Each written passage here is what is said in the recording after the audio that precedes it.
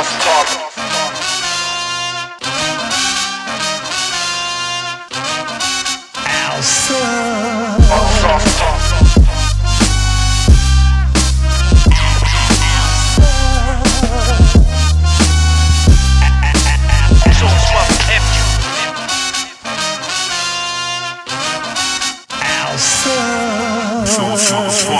now listening to the Sauce Talk Podcast.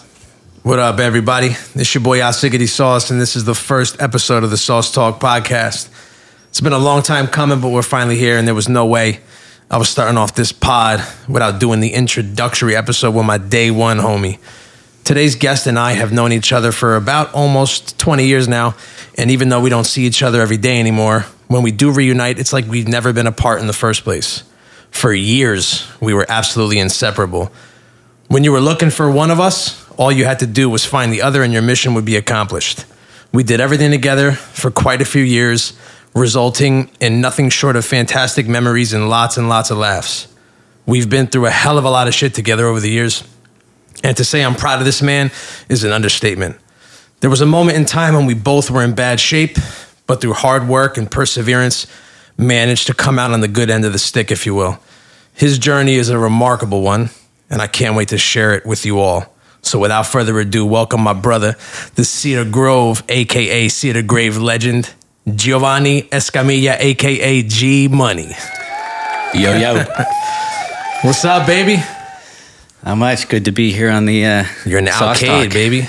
Yeah, Alcade. It's nice in here. Sitting right next to the DDR. All day. Brings back memories of the Jersey Shore. Ooh, fun and games, more importantly. And fun and games. More importantly. I spent a lot of time at the Jersey Shore with Joe Hop on the boardwalk playing DDR. Oh, did you? Yeah, that was his stomping grounds for a little bit. Oh, yeah. Well, it was like not a lot of time, but we would go Shout out Joe Hop. 1 week. 1 week per summer. His family and mine went down at the same time. Oh, yeah, that's right. Yeah. And he loved DDR. So did your boy Gerard Brown. Shout out Gerard. Yeah. DDR master.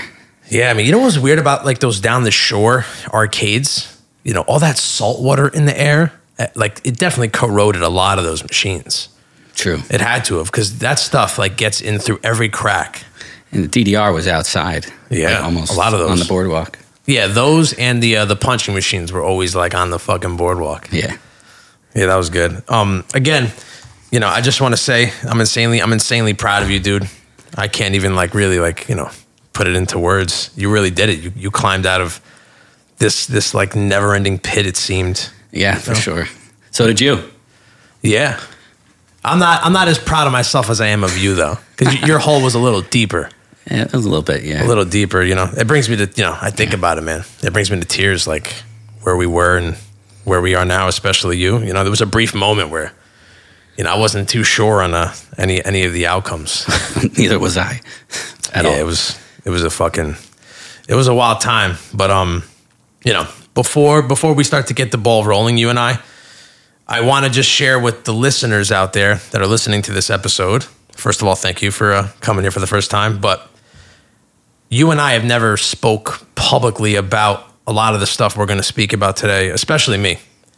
You have on a different level, which we'll touch on later, but I've never really publicly spoke about it. Unless you're close to me and you kind of knew, I never did. So we're both going to get, I guess you could say, vulnerable for a little bit. Word. Yeah, but I mean, not only will this be informative to people that are in dire need of some help or just to hear another voice that they can relate to, it will also be therapeutic for you and I to talk about things we haven't talked about in maybe 15, 10 years. And, you know, just to get some stuff off of our chest. So I just wanted to, you know, say that before moving forward, because we've both been through a lot. Yeah, we definitely have. A lot together. I'm excited. Yeah, I mean, you could even say like a good portion of it was rather a miracle. Yeah, it really was. We met, what year was it we met?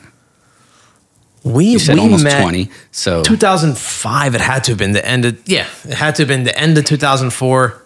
I think when I first met you, I might have been either A, ending my regular senior year, or B, starting my super senior year. So I think it was 2005. Yeah, you know what? I think that's right.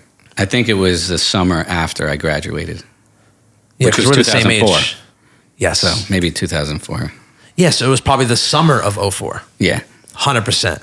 And then that's right. Hanging with Joel.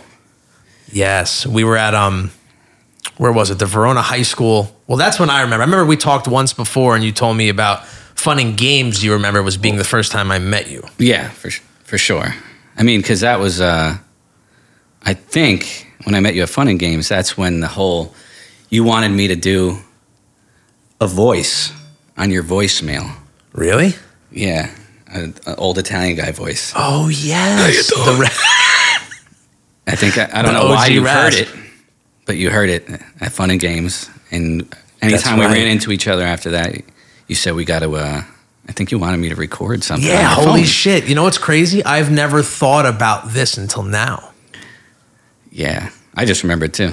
Holy shit! But then I remember the parking lot with Joel. I don't know how we ended up in that parking lot. I guess I met you guys there. Yeah, it was the Verona High School tennis courts. At night, they would have like the lights up, so sometimes I'd obviously had my license. I had my, I think it was a 97 Eclipse or a 96 Mitsubishi Eclipse. It was like a purple gray. I could still smell it.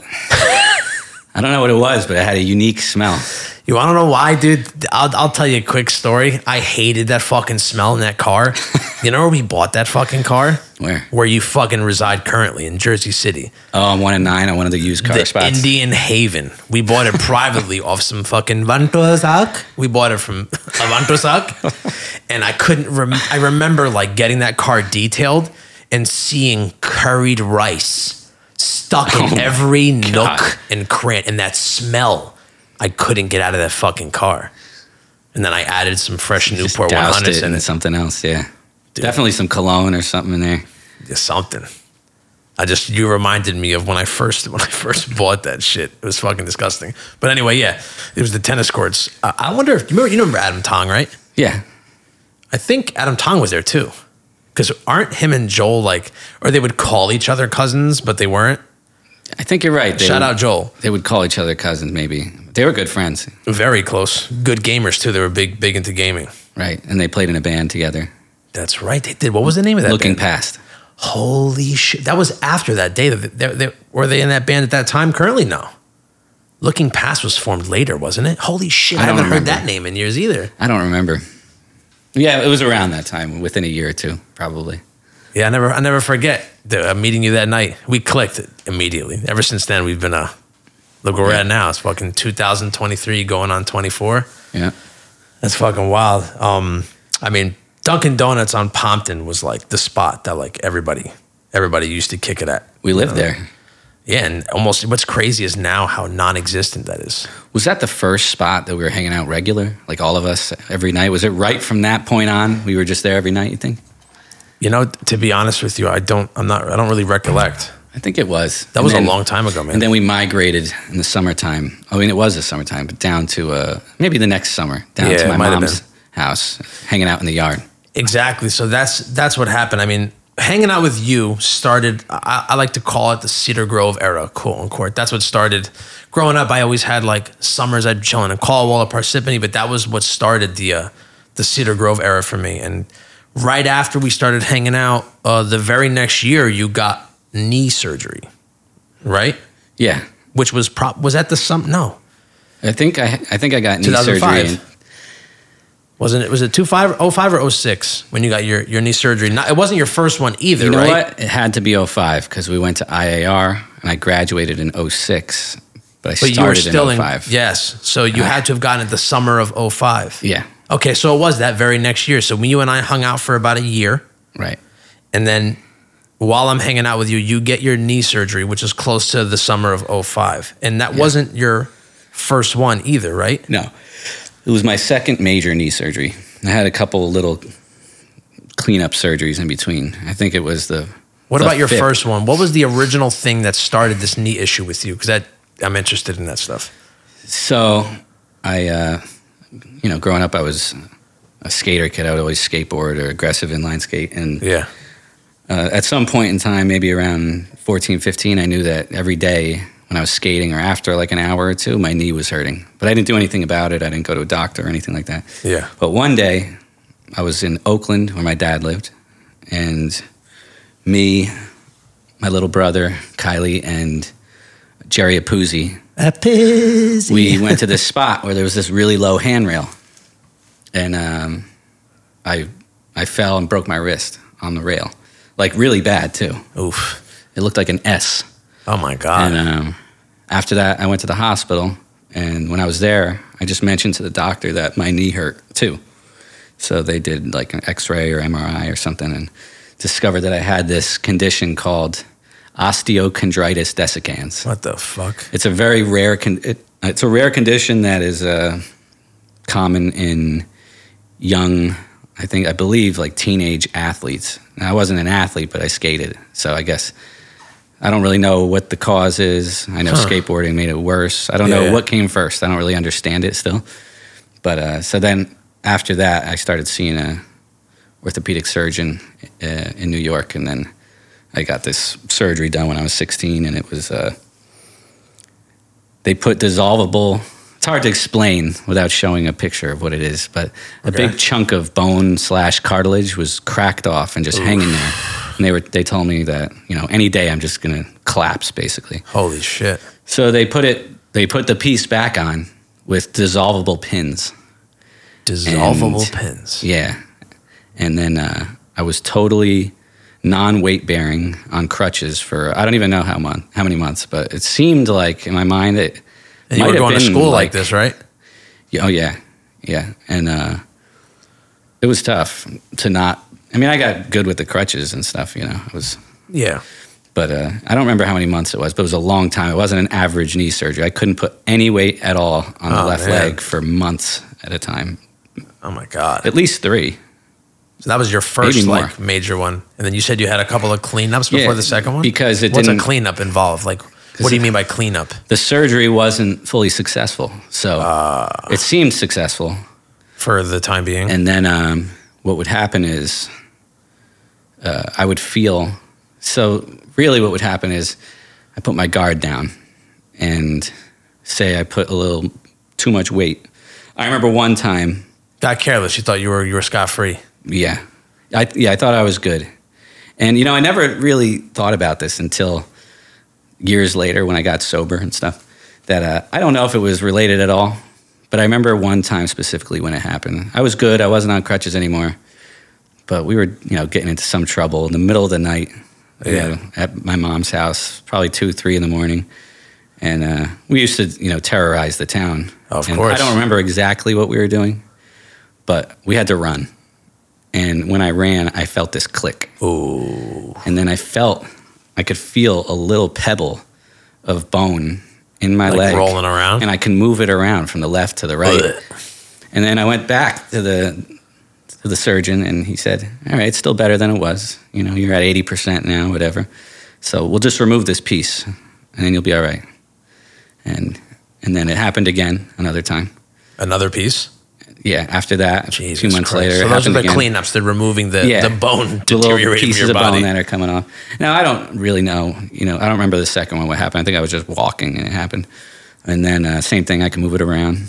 Yeah, then he said, it's still better than it was. If it happens again, we'll have to do we have to take a look at this and see what we could do. So it happened again. That leads up to when I met you. Yeah, and then that was the next surgery. I was on a waiting list for a cadaver for a long time. Holy shit. And I guess they never found a match or something like that. So there was this like new technology called oats, literally spelt like oats, OATS, I think. What, an acronym or something like that for what? Maybe. And it was like synthetic bone. And it looked like golf tees. And they took the whole spot where the cartilage and bone was like cracked off, and they just plugged it up with these. Oh, wow. And it literally looked like they just hammered them in. And then over time, it smoothed out. Oh, no shit. And they said it would. The goal was to get me to age 30 before having to get a total knee replacement. Oh, man. And I'm 37 now. I haven't needed one yet. I had a little scare a few months back, and I did get another cleanup surgery. Oh, you did? Yeah. Oh, yes, but it wasn't. That's right. But it wasn't bone this time. It was scar tissue that was just forming, hanging, oof, like a strand. I thought, because I was able to move it around, I thought it was a little pebble bone. Oh, that's so weird. But it wasn't. And ever since then, I've been feeling pretty good. It's your left knee, right? Yeah. Oh, that's so weird.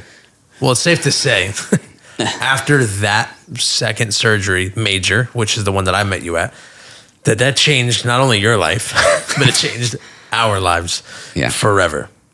around that time when you got that surgery, obviously you were on crutches and stuff. So as you mentioned, summer of 2005 is when we started to hang out at your house a lot. Because you're on crutches, you're not going to obviously get in cars, maneuver.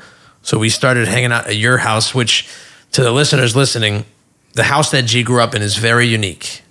His mother and father are actually chiropractors. They're no longer together. And at the time when I met G, they weren't together. So it was technically his mom's house. And his mom's a chiropractor, so it doubled as a chiropractic office. The whole sign in the front and everything, just like a real, commercial sign and all that, chiropractic office.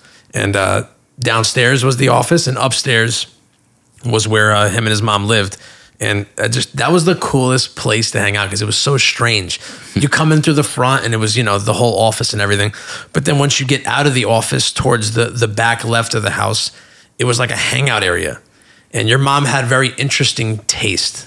Her decor was very eclectic and eccentric, if you will. She got most of her stuff at estate sales. Ah, that makes sense. But like really cool couches and stuff. And you had you were like one of the only people I knew at the time that had a projector in a movie theater. And that was like the coolest thing to be able to watch. Can't forget the centipede machine. That was upstairs though, yeah. That was really cool. Oh, yeah, it's downstairs now. Upstairs was even cooler because that really felt like I was on the 70s show. Yeah. Orange leather and like, lime green, purple. Your house itself had like lilac or like violet, not aluminum siding, wooden siding and stuff like that. Yep. Yeah, I love that house. I miss that house. I got to go visit one day. Shout out to your mom. Shout out to Gina. You got to come get the pachinko machine. I do. It's still in the shed. Yeah. Oh, I need to come get that. Got to put that somewhere. Maybe I could throw it somewhere in here in my house. Yeah. But I remember that. That was those were good times. We used to hang out in your backyard a lot. Yeah. While you were on the crutches, playing card games and all that. And those were honestly some of the, even though that was the birth of our destruction, if you will. That was just I remember those times. Those were some of the best times ever. The nice cool breeze at night. Oh yeah, it doesn't matter. It was the best time of my life. Summer of 2005, that was the best time chilling. ever. Yeah, playing music. And you were, like you said, you were on crutches. And we were drinking too. We were doing all that. Yeah, it was a good time, but that's what changed it all. This was before and pre the whole painkiller epidemic that really took this whole fucking country by storm. It was like the beginning stages of it, and we didn't even know. We didn't even realize. Nobody did, really. No, I didn't know anyone else that really did it. Yeah. I thought that I had found something unique, how come nobody else knows about this? Yeah, it's weird. It was just gearing up. It was just starting. And that single surgery definitely momentarily ruined both of our lives. I remember when I took my first ones with you. You got prescribed, what were they? 5 milligrams, right? Yeah. Oh, man. Yeah, I'm just thinking about it now. I think I even remember the insignia that was on it. It might have been the Endo pharmaceutical ones. Mm-hmm.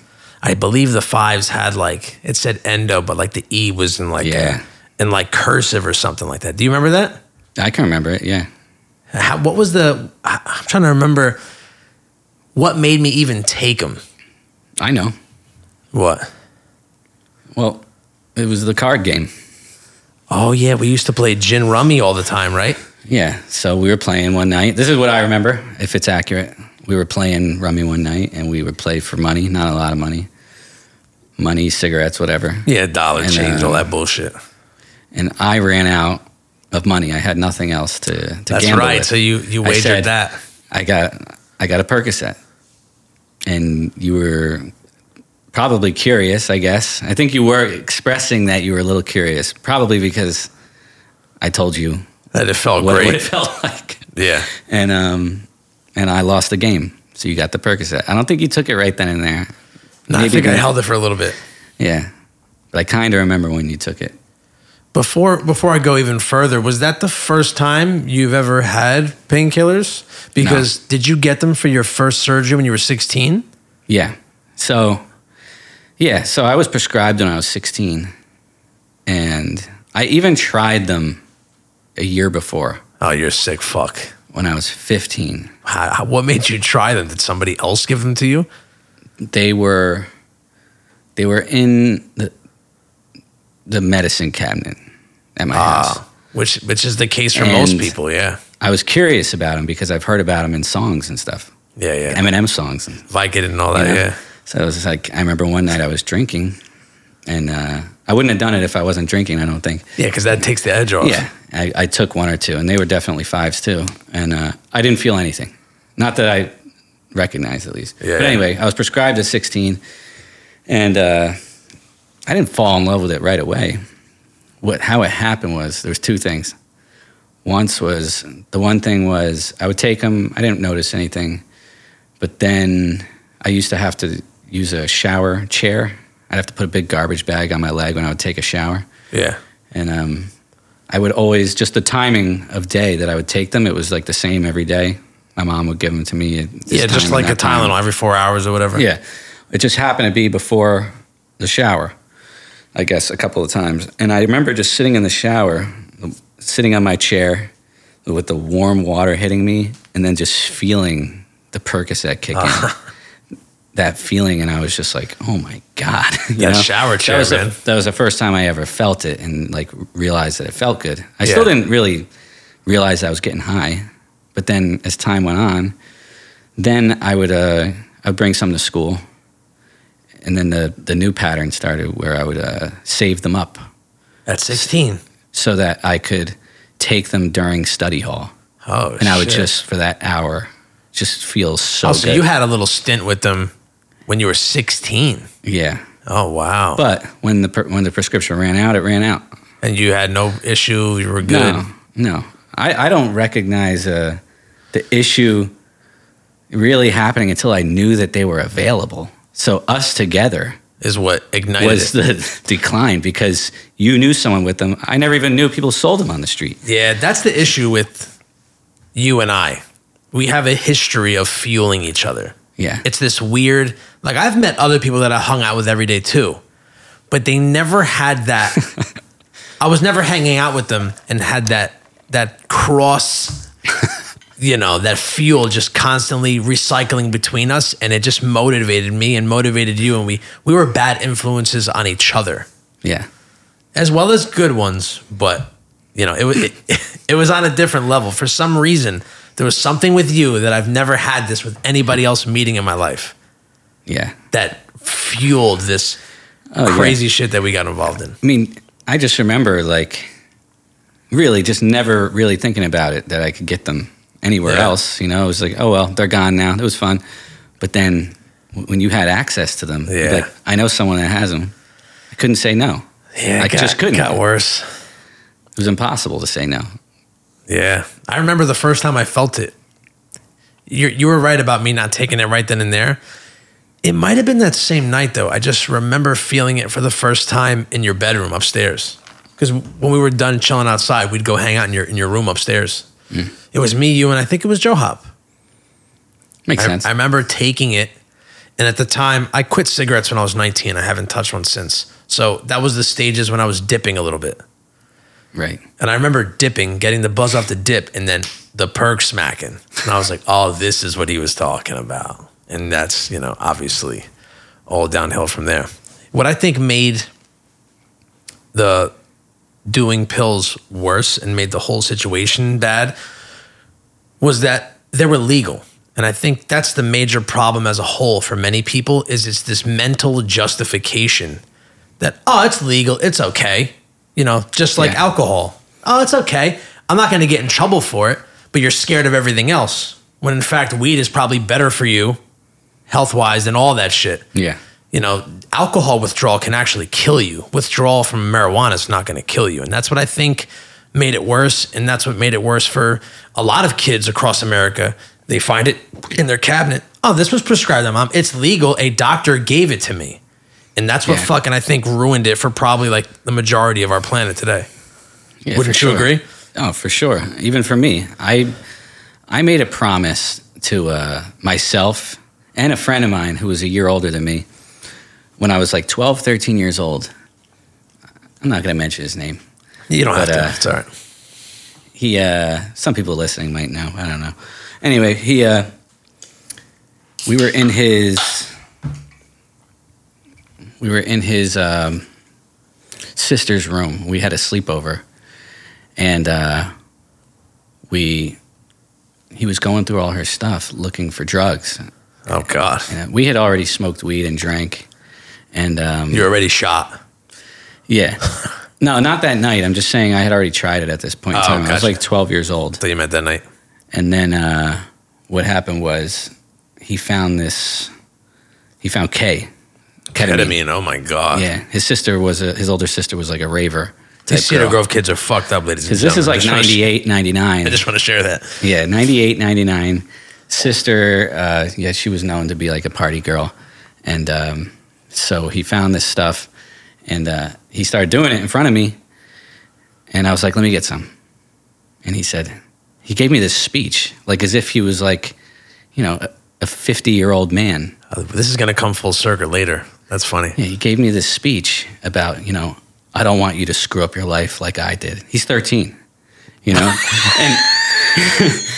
he's like, I want you to promise me that you'll never do drugs. Just smoke weed and drink. Boy. And for some reason, like during this talk, I looked up to this guy and I said, yeah, I won't, or whatever. Yeah. And I didn't throughout high school. And that was just like the end of it was beginning of 7th grade, maybe. Jesus Christ. And it didn't, until the painkillers came around. To get to your point, I justified it because I made the promise to myself. And another friend of mine too, he always said that he thought I was going to do drugs. He said this to me in middle school. Oh, wow. And we had a bet and we wrote it down. And we wrote it and he saved it. I don't remember what you were going to win or whatever from the bet. But yeah. He bet that before graduating high school that I was going to try drugs or something besides smoking weed and drinking. Yeah. So I had all this stuff in my head. I'm like, I'm not doing anything. But when the painkillers came around, I justified it for the same reason. It's legal. I was prescribed. It doesn't count. Yeah. But it changed my thinking completely because after I got involved with that, I tried everything else. It just changed my... it broke the barrier. Yeah, like it changed the way I thought. It was your gateway drug almost. I wanted to get high. I mean, I recognize alcohol as a gateway drug for me because I tried a lot of drugs while I was drinking. Because it took that worry out of your head. Yeah. But it drops those most of governors. Most of it was post painkillers, though. Yeah. Because I started craving feeling different. Yeah. And the best part about the painkillers versus the drinking, because I loved drinking at the time when we started doing this, was because I could drive. I thought I could at least. Yeah, you could function, at least in the beginning, you could function differently. You get hammered, you black out, all this stuff. When you get high on a perk or oxy or whatever it is, you can function normally almost. And it also makes you more outgoing, at least in the beginning. Yeah, it doesn't last long, so don't get any ideas, whoever's listening. Yeah, it makes you more outgoing and stuff. You can't trust that now, though, the pills. No, you can. Because it could be fentanyl in it. And you could fucking die. Yeah, the game's different now. Yeah. The game's a lot scarier. But after that, man, after that night, it just, because like I said, we fueled each other. So once I knew what it felt like, you started running out. Like you just mentioned, you had nowhere to get them from. That's when I come in. And that's where I fuck us both. Because I'm resourceful. Yeah. And when I put my mind to something, I go hard. Yeah. Oh, yeah. And I don't give up until I succeed. Now I'm directing that stuff in other ways of life. But when I don't, I keep going. So, and I started building connections. And, it started out taking 1.5. Then it starts taking 2. And that first year after that day that I'm speaking of, do you remember what increments you started to climb? Because that stuff, your tolerance grows, and it grows even stronger later on in this conversation. But do you remember in the beginning, like how rapidly you climbed to jump to a second or a third? I remember it. Yeah, I remember, trying to stay at that amount because for the longest. We didn't want to. I think financially, mostly, was why I wanted it to stay that way. But we still didn't realize how bad it was yet. No. We didn't realize until the Oxycontins came around. But I remember going up to 20 to 30 to 40. And then around that 40, 50, 60, that was a lot of perks to be eating. That might have been a year later, yeah. I was chewing them up. Yeah, and but then we discovered the 80s. Yeah, I have a story about the introduction of the 80s to us, I'll get to later. And the only reason why I want to get to it later is because it coincides with another piece to this puzzle. It's a human, and I fucking hate him to this day. And we're going to get into that. Do you ever think about this, though? I think about this a lot. Around that same time that we started doing this and this progression was kicking in that you're talking about, we both were in such important years of life. Yeah. After high school, 18, 19, and 20, and we decided to go to the Institute of Audio Research in Manhattan to try to make careers doing what we love. Yeah. But simultaneously, while going to the school, it was just a giant. We were getting addicted to opiates. It was a giant ball that just kept snowballing. I wonder what would have happened. Yeah, I guess you don't really know, right? All my opportunities from that point on in that field in audio were completely taken away by using drugs. Oh, absolutely, completely. Otherwise, things would have been different. But I wouldn't change it now. Speaking of that, since you brought up the music, I'd love to really touch on that. While all this was going on, obviously, as we both mentioned, we just got out of high school. So you were for sure out. I had to go back for a little bit because I had so many absentee credits to make up and shit. So I had to be a super senior. And I went back for it was 4 periods a day. Yeah. So I was done by 11 o'clock. I ended up getting suspended that second day. You know the story. I don't need to go into it again. When I got arrested for fight? Yeah. When I shattered that kid's fucking eye socket. But that's neither here nor there.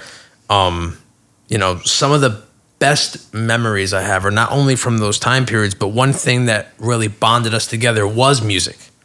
Yeah.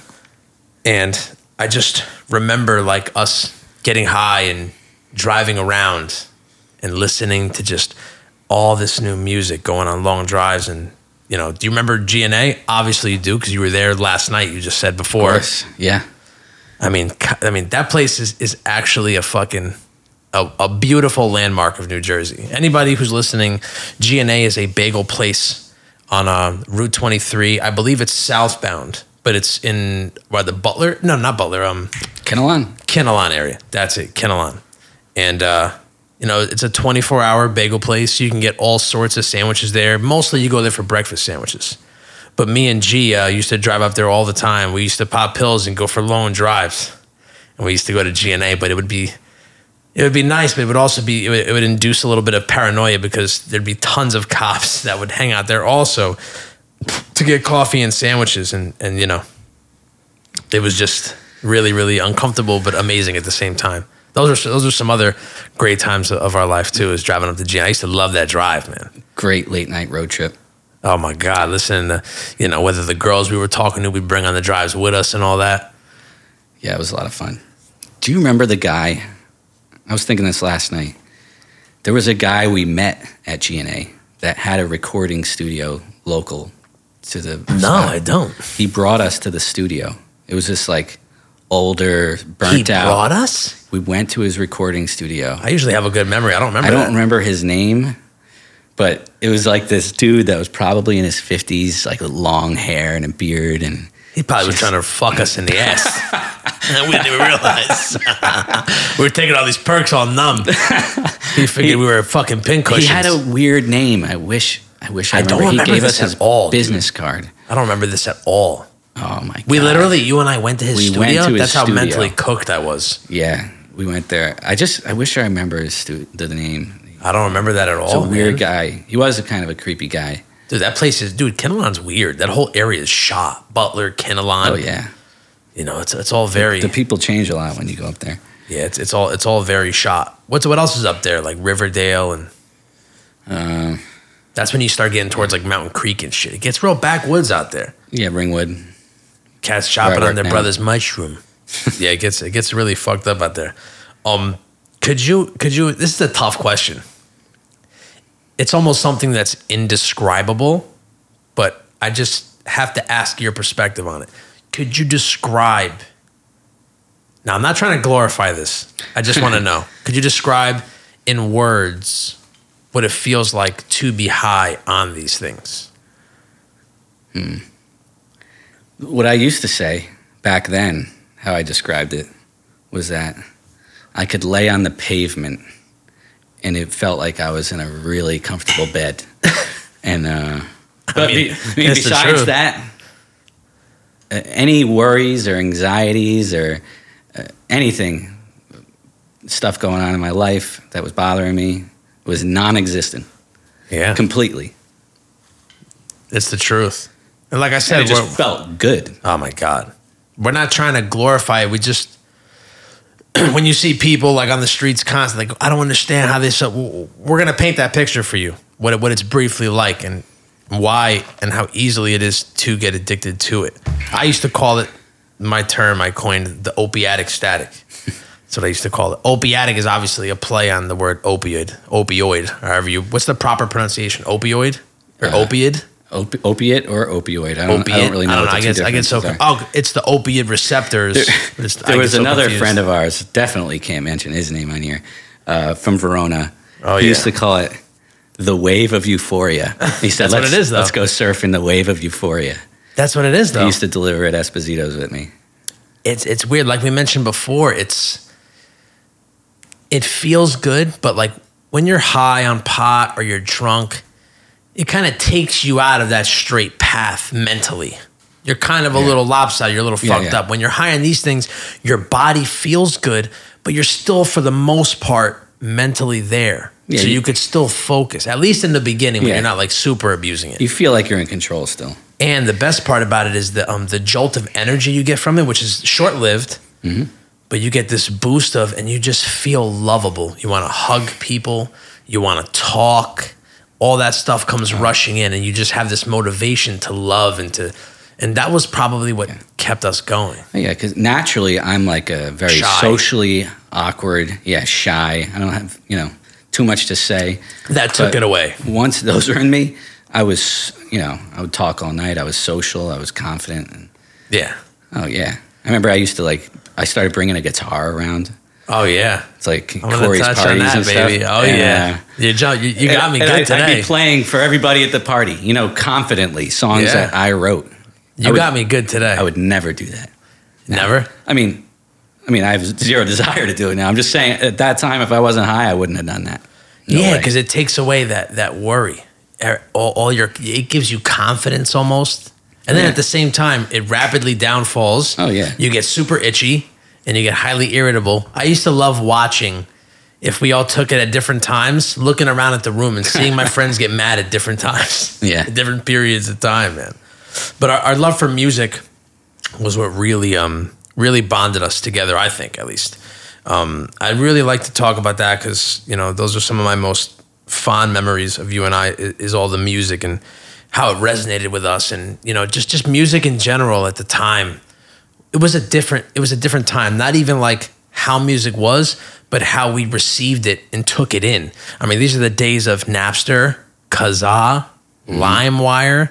I mean, using Winamp to play the MP3s. I mean, I know you remember all that stuff. Oh yeah, I had at least 5 to 10 albums downloading at all times. Yeah, it became an obsession. It became an obsession with me, like a deep, deep obsession. Especially finding the underground stuff that nobody knew. That's the thing about the music industry. Then I truly felt like I had a large grip on not only what was being released, what was being worked on, and I just had everything, and I was putting everybody onto it. Now, forget about it. So much music gets uploaded every day with ease. It's impossible to you'll hear an artist that has 5 million followers, and you've never heard them. They're not on TV or nothing. It's a different time, man. Yeah, it's crazy. But I miss these days that I'm talking about. Napster, Kazaa, all that stuff, man. That was a really important part. And we both loved hip hop. We both had different interests. And we both traded and shared those interests with each other. And our catalogs grew and blossomed as our relationship grew. But, hip hop was always, we both had a deep appreciation for hip hop. Yeah, for sure. Always. When we were driving in the car, when we think about those early days of getting high and stuff and those long rides to, not long rides, but like East Rutherford. No, not East Rutherford. East Hanover. When I think about driving on Route 10, I think I can narrow it down to like 3 albums that Or maybe not albums, but artists that we listen to and that remind. If I listen right now, it just brings me Tell right me, there. Because East Hanover, I don't remember any albums from that time period. So we got Atmosphere. Oh, God Loves Ugly. The best. That was a good album, man. His last really good one, in my opinion. But Onyx. All We Got Is Us. Wow, that's right. Oh yeah, I remember. Now that you mentioned that, I remember. You played that Onyx. a lot. I remember Onyx. Yeah, there were a couple for that time period. And then, of course, Kanye West, Graduation. Oh my God, one of the greatest. That was peak Kanye West. I'm getting goosebumps. You brought that up. The hair standing up on the back of my neck, dude. Yeah. I mean, those three are the top three that I can think of for that time period. Oh my God. Now that you brought that up, you're making me say the story that I haven't thought about in a long time. When Kanye West Graduation came out, you know what? I'm going to go back a little further. My introduction to Kanye West. I'm going off on a tangent, but you just inspired me real quick. All right. Kanye first dropped right before College Dropout came out. He was doing like press and like stuff with LRG. Remember LRG? Yeah. The clothing company, Lifted Research Group. And I was hanging out at Division East at the time. And there was a DJ that used to hang out there named DJ Chase Kills. Shout out Chase Whitaker. Dude's he has his own skate shop now called Blue Flower, I believe. Dude, his kids are like 3 years old, 6 years old.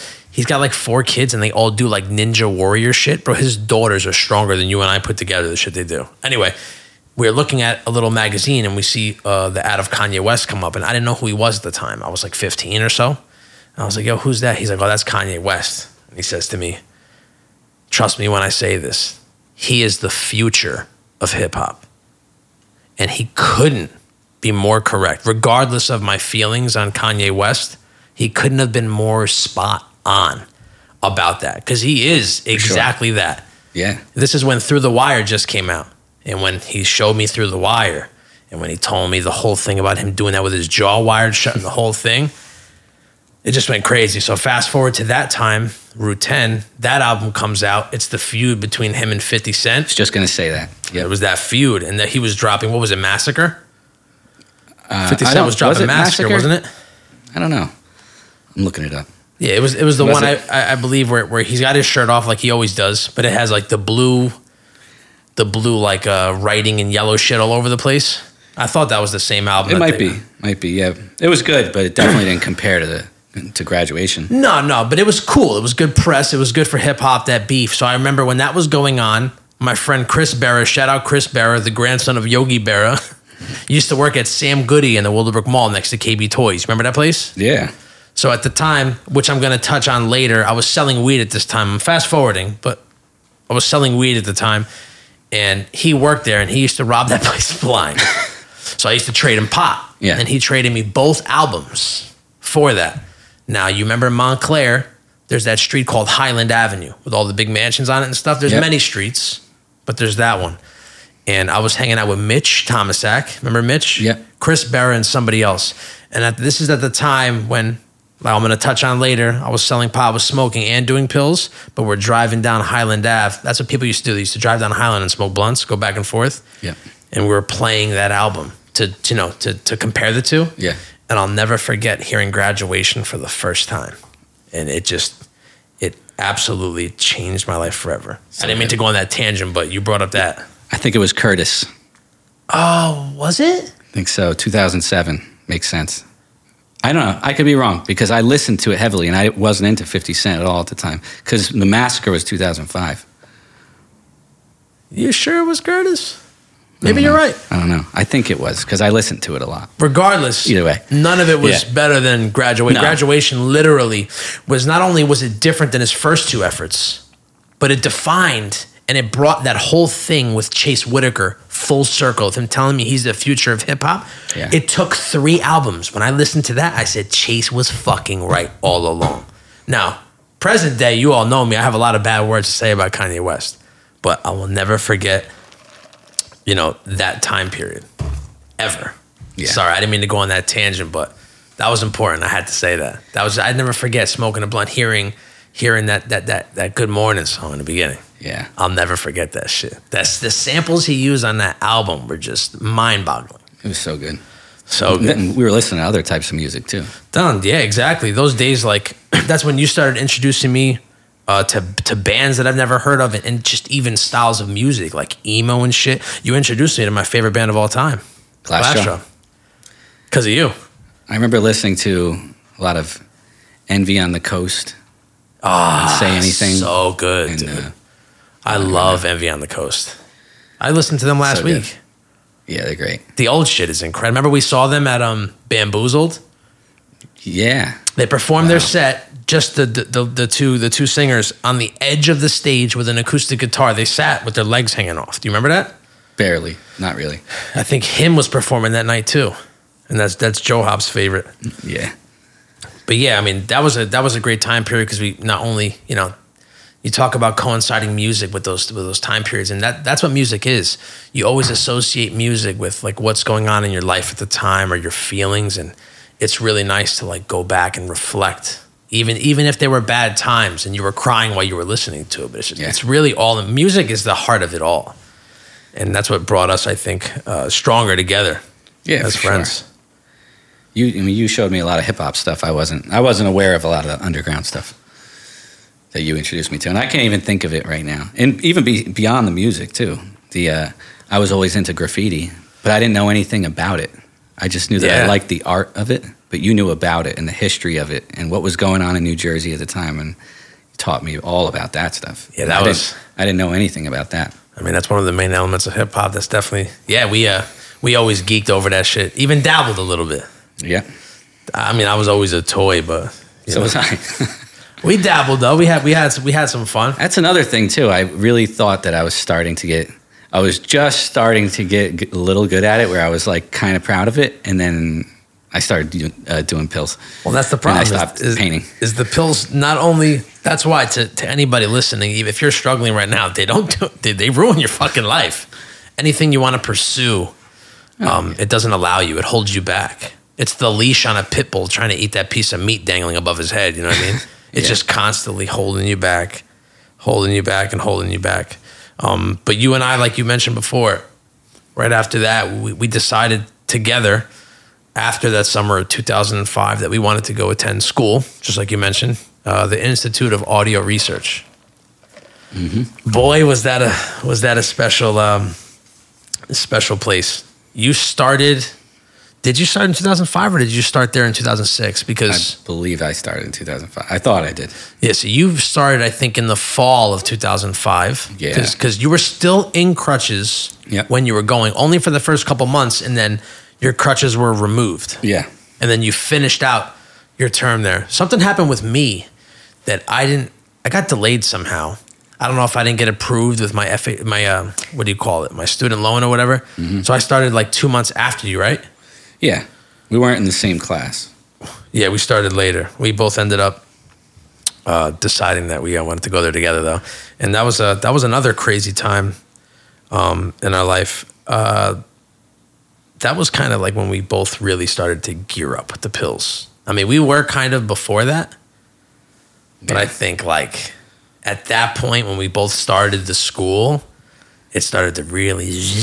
Yeah, after a day of school, being on the train coming home, we'd be like, what do you want to do tonight? But you were taking them before, because since I started later, you were taking them before I got there with you, no? Yeah. I mean, I wasn't doing them at school or anything like that. I was going to ask you that, if you remember you did them at school or not. I remember one time I got my hands on a bottle, and I did them at school for a day or two until the bottle was gone. I just did them all day. Jesus Christ! Yeah, you have no self-control. No, I had none. And that's why it was good in the beginning that I had the connections and you didn't. Yeah, because once you got the connections, you fucking went AWOL. Yep, absolutely AWOL. I remember taking them leaving school. Yeah, that's what we were good with that. We always had a time. Yeah, we'll do it at 7:00. And then very 8 disciplined. Then 9:00, then 10:00. Yeah. But no, the other way around. It kept getting earlier. Well, it started late. We started at 10. Yeah. And then it was like 6 eventually. It's weird thinking back on it, how quickly that dropped in time frames. Oh, yeah. We started so late at the time because we would always stay up. We had no jobs or nothing really. So we would sleep late.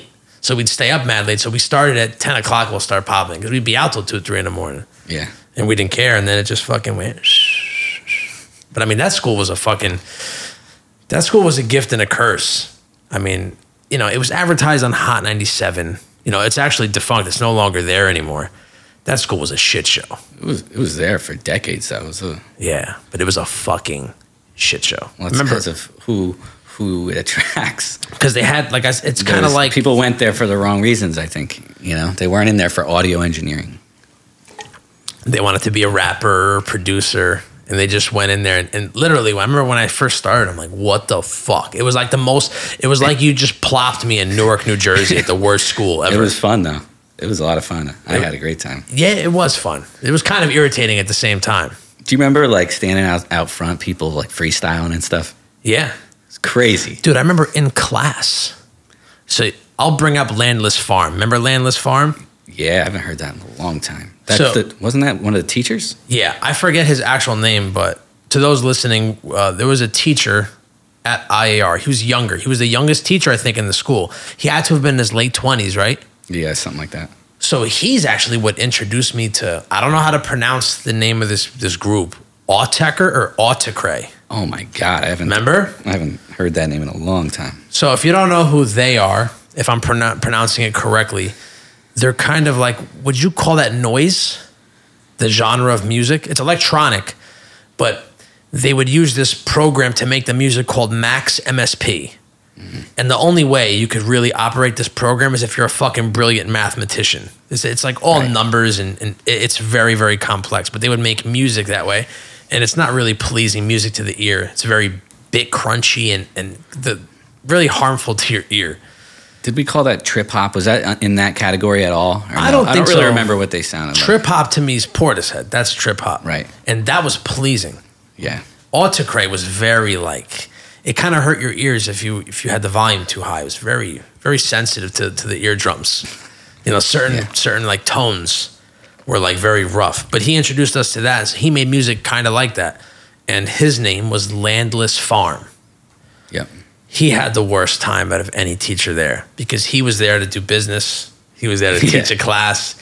And you got these hood dudes from like Camden in my class, like going crazy, yelling, cutting him off, threatening him.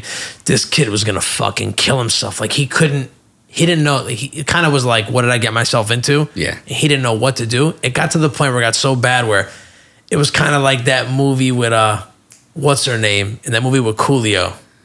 What's the name of it? Dangerous Minds? Oh, why did I say Cruel Intentions? Yeah. Dangerous Minds. Dangerous Minds. So you know how like she started doing things that would, you know, incorporate the class and make them enthused? Yeah. So he started letting these motherfuckers rap in class. He would have them bring beats in and teach them how to mix it and do all that and add like, you know. So it worked. This didn't happen in my class with him. Oh, it didn't? No, I don't remember. Well, because you were there first, so he probably just figured it out later. Yeah. I'll never forget. You could hear us down the hallway. We had this one kid from Camden. He claimed blood and all this shit. He would wear the fucking red hat, the red sweats and all that. And he was just... I had another kid in that class. What was his name? He used to wear... Remember La Tigre? Yeah. Yo, this is a tigre. I can't do his voice, but we used to make fun of him all the time. He ended up being cousins with Vinny Idol. You know who Vinny Idol is? No. Vinny Idol used to produce a lot of D-Block shit. Shout out to Vinny Idol. He's like a pretty famous like producer on that grimy New York level. And he used to bring in his hard drive. So I heard beats like of these rappers that were rapping on them before they even came out. So he would play beats and then they'd all rap and then he'd teach us how to, you know, sometimes you got to improvise, you know, as a teacher. But that's what it was. You know, when you're advertising schools on Hot 97, that's the majority what you're going to get. Didn't he make some beats for MF Doom or something like that? It wasn't called MF Doom. Victor Vaughn. Victor Vaughn, yeah. That was because they lived in the same building in Brooklyn, I believe, where he had a studio. Those beats. Yeah. Those beats are hard, too. I forget which one he did. If I listened to it right now, I would know which one. You'll remember? Yeah. There's two of them. What was your favorite memory of attending that school? Do you have one? Whether it was a teacher or just an event that occurred or something you learned. It was only 13 months that we went there. But like you said, even though we had a lot of fun, I did. But I also got irritated easy. But I had a lot of fun. I like the commutes the most, and just hanging out in New York afterwards. That was probably the best. Going to Hollywood Pizza, hanging out at Union Square. After popping a freshie. Yeah. Throwing a couple back. I loved the breaks, going to Washington Square Park and Union Square and just hanging out. Yeah, that was the beauty of it. It was the school was located. It was on University Place, in between, literally. The two parks. University and Union. Yeah. I was just there the other night driving past it. Driving past Union Square, I was thinking about it. Oh, were you? Yeah. 2 nights ago.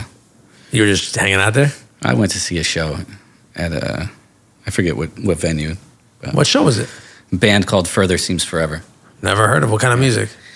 It's that same genre that... What, like Thursday and shit? Like early 2000s. Oh, no shit. It was like a 20-year anniversary of an album. Band I always wanted to see. I went by myself. Oh, really? Yeah. I've never gone to a show alone. I've done it a bunch of times. I do it all the time, actually. It's probably good. I love it because, you don't really talk to whoever you're with anyway. And you can do what you want when you want. Yeah, it's great. You don't have to get anybody, I have to go to the bathroom, I'll be right back, or yeah. You want to leave now, you want to get a drink, you do whatever you want as you want. Yeah. Oh, that's pretty cool. Yeah, whenever I go in that area and I take the path to 9th, and I just walk around, it's great. Yeah, it was a good time. And I hate the city.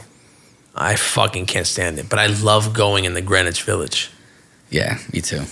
I don't go there enough. I live right there in Jersey City. I never go. Yeah, you take the path right from Grove, right? That's where you would take the Grove Street path? Well, the Journal Square is right around the corner. Journal Square, yeah.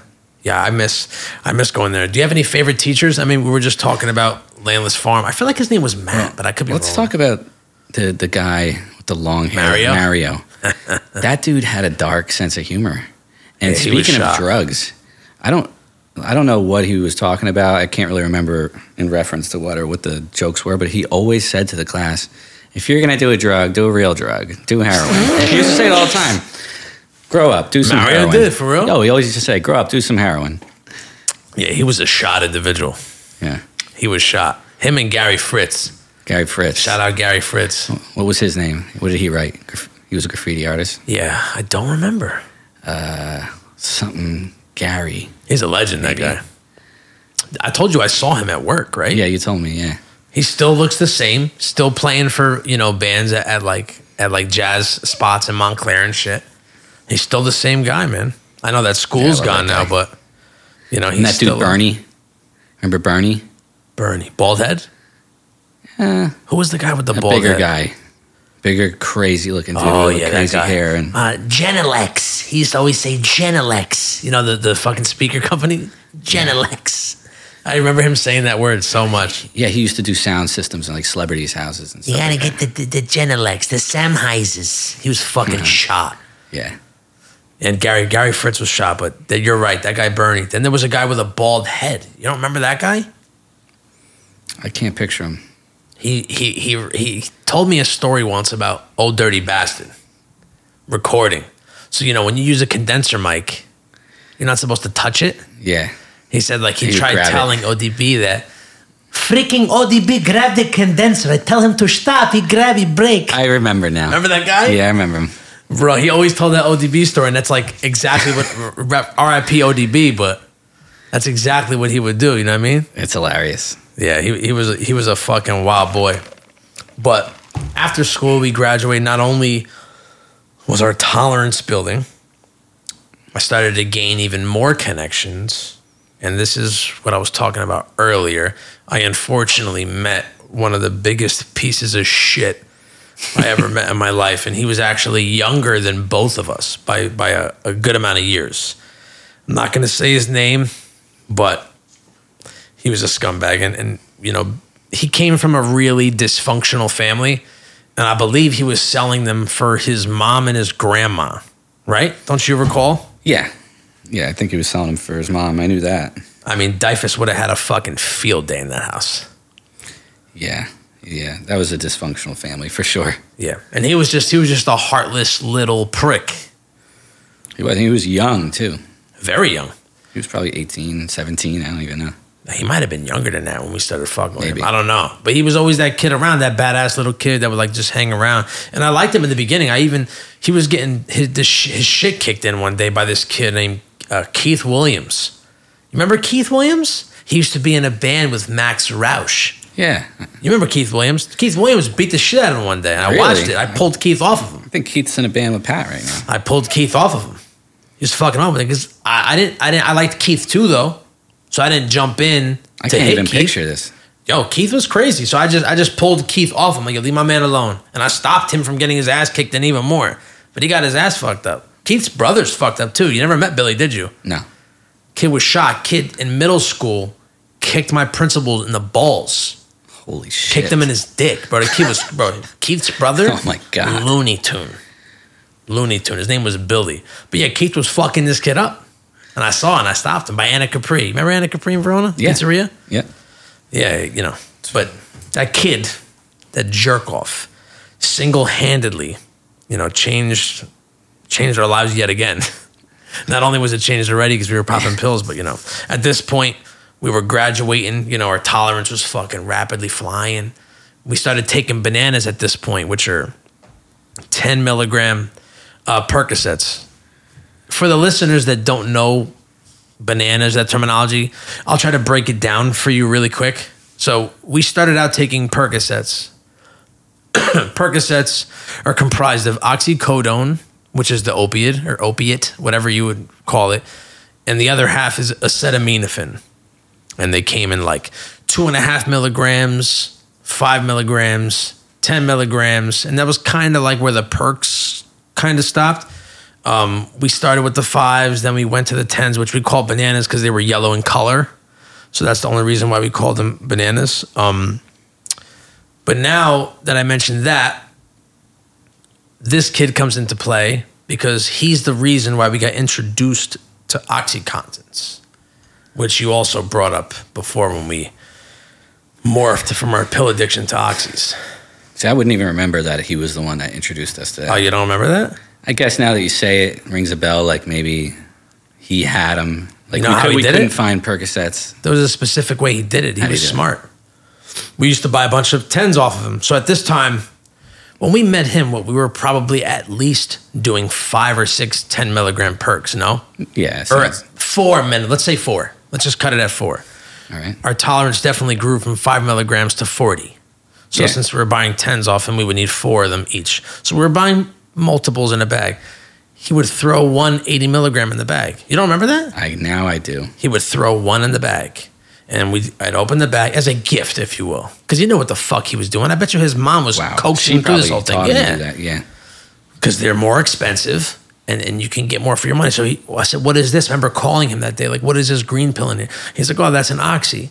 He's like, it's kind of like taking 8 of those 10s right there in one pill. So we're like, really? We didn't do anything. So now, as I'm talking about Percocets, then there's OxyContins, which is almost the same as Percocets. The only difference is there's no acetaminophen in it, and it's timed release, which is called oxycodone hydrochloride. So I'm assuming the hydrochloride is the time release. I mean, I really don't know, but it have a green coating on it, and that's what makes it the time release. So in theory, if you cut an 80 milligram up in 4 ways, it's 2 pills each quarter. Yeah. And that's how 2 10s. 2 10s, yeah, in each quarter. Yeah. So at the time, we probably needed a half each. Yeah. I would think. I think when I started doing those, I only needed a quarter? Maybe a quarter. So maybe we were doing only 2 at the time. I just remembered now. Okay, so then we probably were only doing 2 at the time. That was when we bought pill cutters from CVS with the rubber backing on the bottom so the pill wouldn't move and you could slice it with the razor blade. Yeah. This is sick thinking about this shit. Wow. The shit that we used to do. But that's how it started, man. He got smart and he wanted us to graduate, you know, in a bad way. And it fucking worked. Yeah, it worked. I wonder how long that really was that we were going to this guy. It's tough for me with timelines. It feels like eternity, but it was probably a year or 2. I was involved in it for 4 years straight. So, yeah, maybe a year by the time we started messing with him. But we probably dealt with him at minimum 2-3 years. Really? It had at least 2. It had to be. I mean, he knew once we got into those, we wouldn't even want the other ones. And then the worst part of what he did was he knew that on purpose, knew that he could make more money off those. So he kept saying, I don't have the other ones anymore. This is all I got. Yeah. You know, he was a jerk off, and we knew what he was doing, but we were at his mercy. A kid that's younger than us. Yeah. We were at his mercy because once you get that deep in these things, you're fucked. And he knew. I hated that kid. I still do. He tried to add me on Facebook, and it's still pending. I'm never going to accept that. He could suck my dick. I'd love to shatter his beak. I'd love to. He's a little fucking scumbag. Fuck him. His sister is friends with me on Facebook. Yeah. But that's it. I will never, I'm not going to mention his name. I don't even want to give him the clout like that. But he added me as a friend, never. I would never. I think I'm friends with him. Yeah, because you're a nice guy. You're a fucking nice guy. He doesn't look like he's doing too well. No, he thinks he's a fucking priest now. Typical, right? You're the type, get clean, all of a sudden you love God all of a sudden. Yeah, but he did. I don't know if he's clean. Of course, he's a jerk off. I don't know what's going on, but. Well, he comes from a fucked up family. His dad's shot.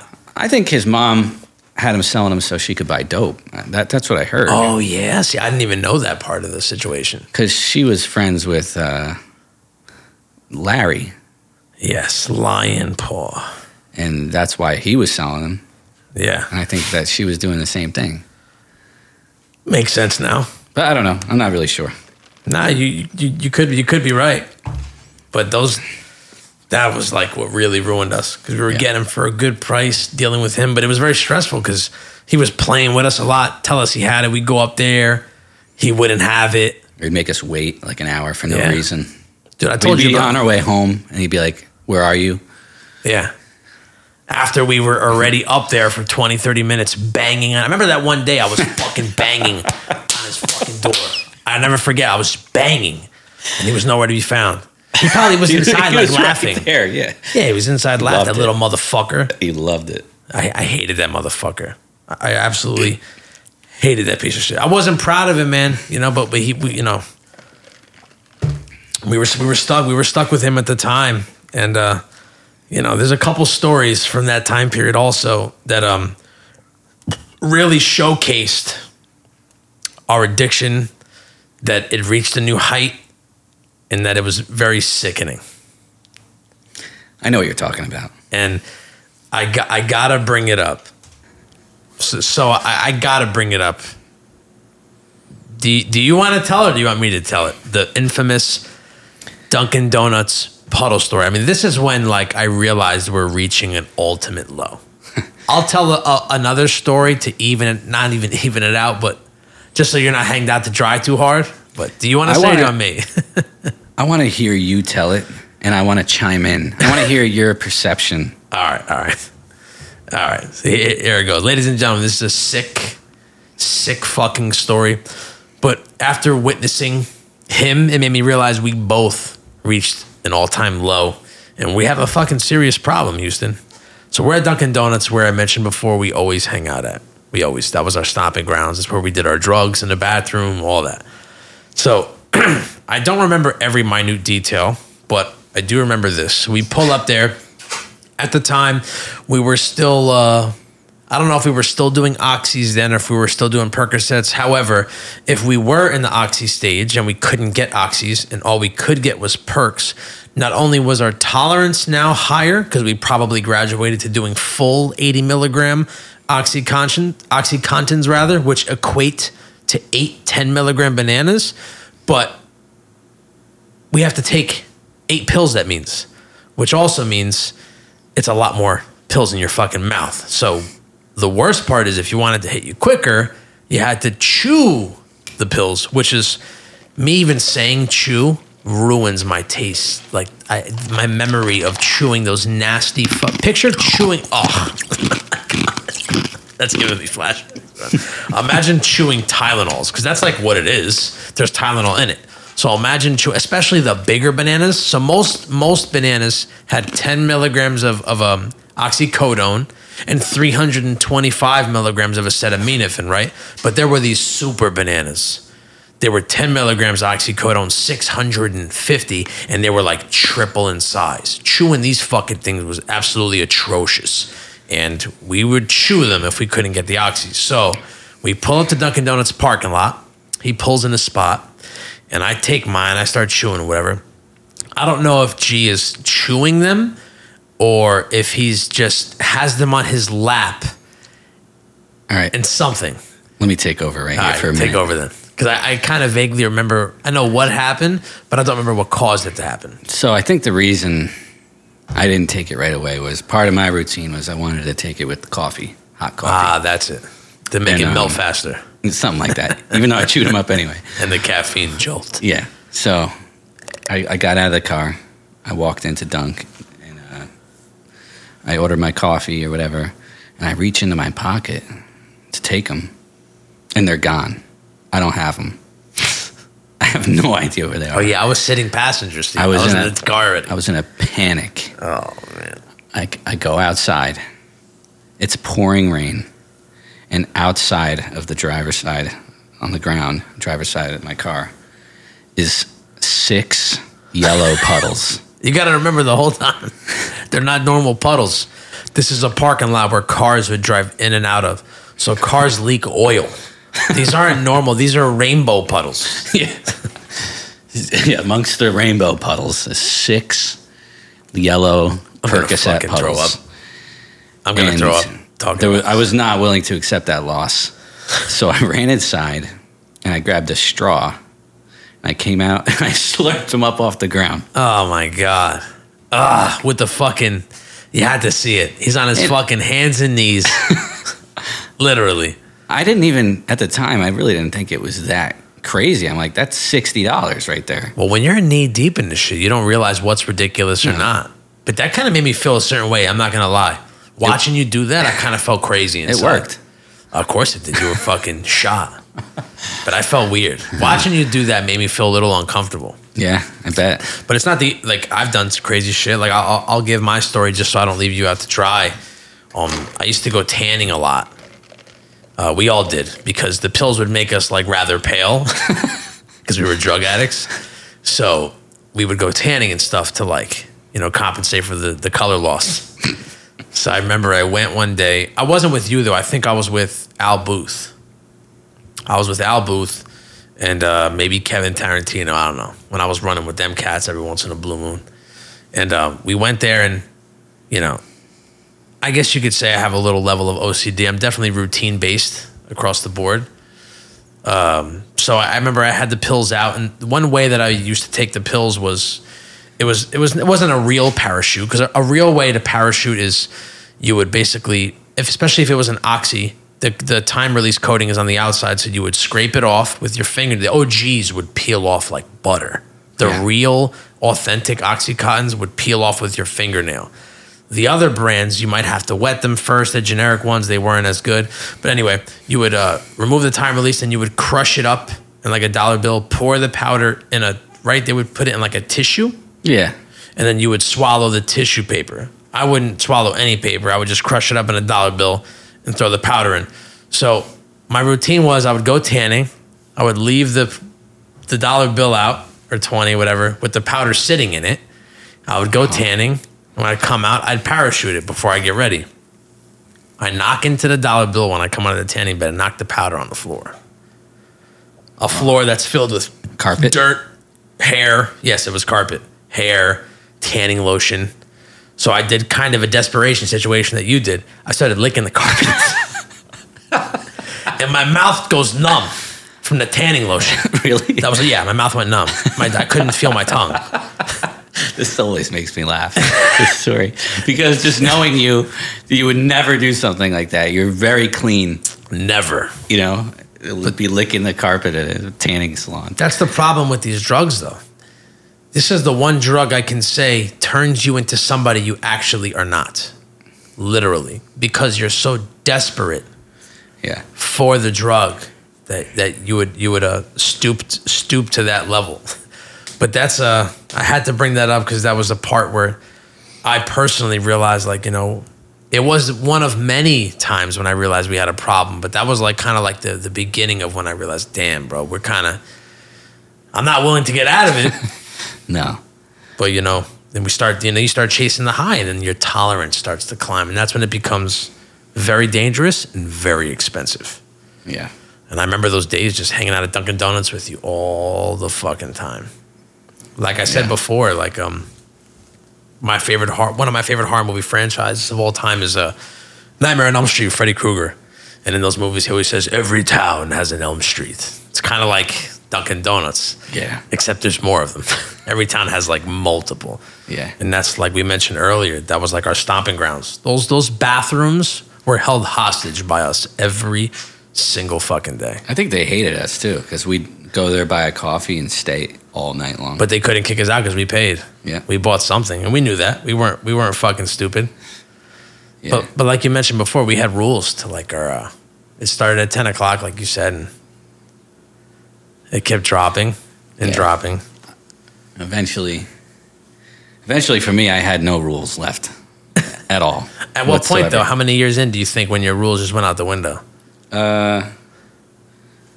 It's hard to think about years. I think 2009, 10. 2000. I don't know, 8, 9. I don't even know what years. There was a time where it just got so crazy for me, where it was all day long. It never ended. And because I was, let's just say I had endless supplies in a way, I never stopped. So I was just taking them all day long, along with other things too. I was doing. That was about 2009 when you really. Yeah. Yeah, it was just. All day I was taking those things. As soon as I woke up, I would do one with a Xanax, and then I'd do another one a couple hours later, another one a couple hours later. I was doing like 8 a day. Jesus fucking Christ. Something like that. But there were no rules. It was just up against the clock. If I could make enough money to, I don't know, just to keep going throughout the day. It wasn't really counting, It was That's what it is. When you're a drug addict, you just wake up and the only thing on your mind is the drug, how you're going to obtain it, and trying to set yourself up for the next day. And that's what every routine is. So like that time when we just mentioned, rather, the time when he did that crazy thing, slurping the puddle. I can't believe he did that, bro. I never forget watching that shit. Seeing that yellow just disintegrate and create a swirl in that oil puddle. That shit was wild. But around that time period, that's when we started to get bad. We got worse. But at that point, I remember there was still a good amount of time where we were able to, we still had some sort of guidelines, and we were able to still, have fun. We were still able to hang around with girls at the time.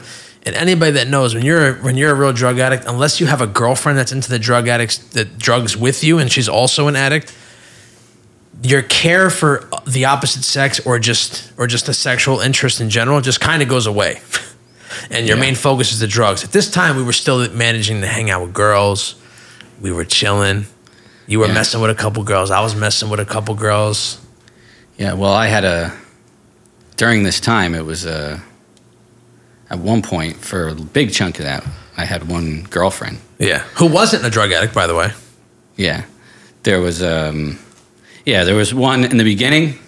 For a brief amount of time. Months or an whatever. Exciting brief moment. And then I got into another relationship, and that one, it was just her throughout the worst of it. Yeah, that was a long one. She didn't use other things. But and you know what? It did influence me. Actually, you know what? I know what you're talking about. So this was longer than it seems in my head, because there was the timelines are tough because we were so knee deep in it. It's hard to really know that like when exact things occurred. Right. Yeah. But anyway, it didn't have too much influence on me because I was so off the rails, but she might have helped keep me alive in a way. Really? Yeah. Because I did at times still feel like I needed to slightly hide it. I don't know. I can't really explain. It helped a little bit. If I had absolutely no one, then you would have really went off the rails. Yeah, and I always had someone. You always did. And because, throughout this, I can think of 3 relationships I had.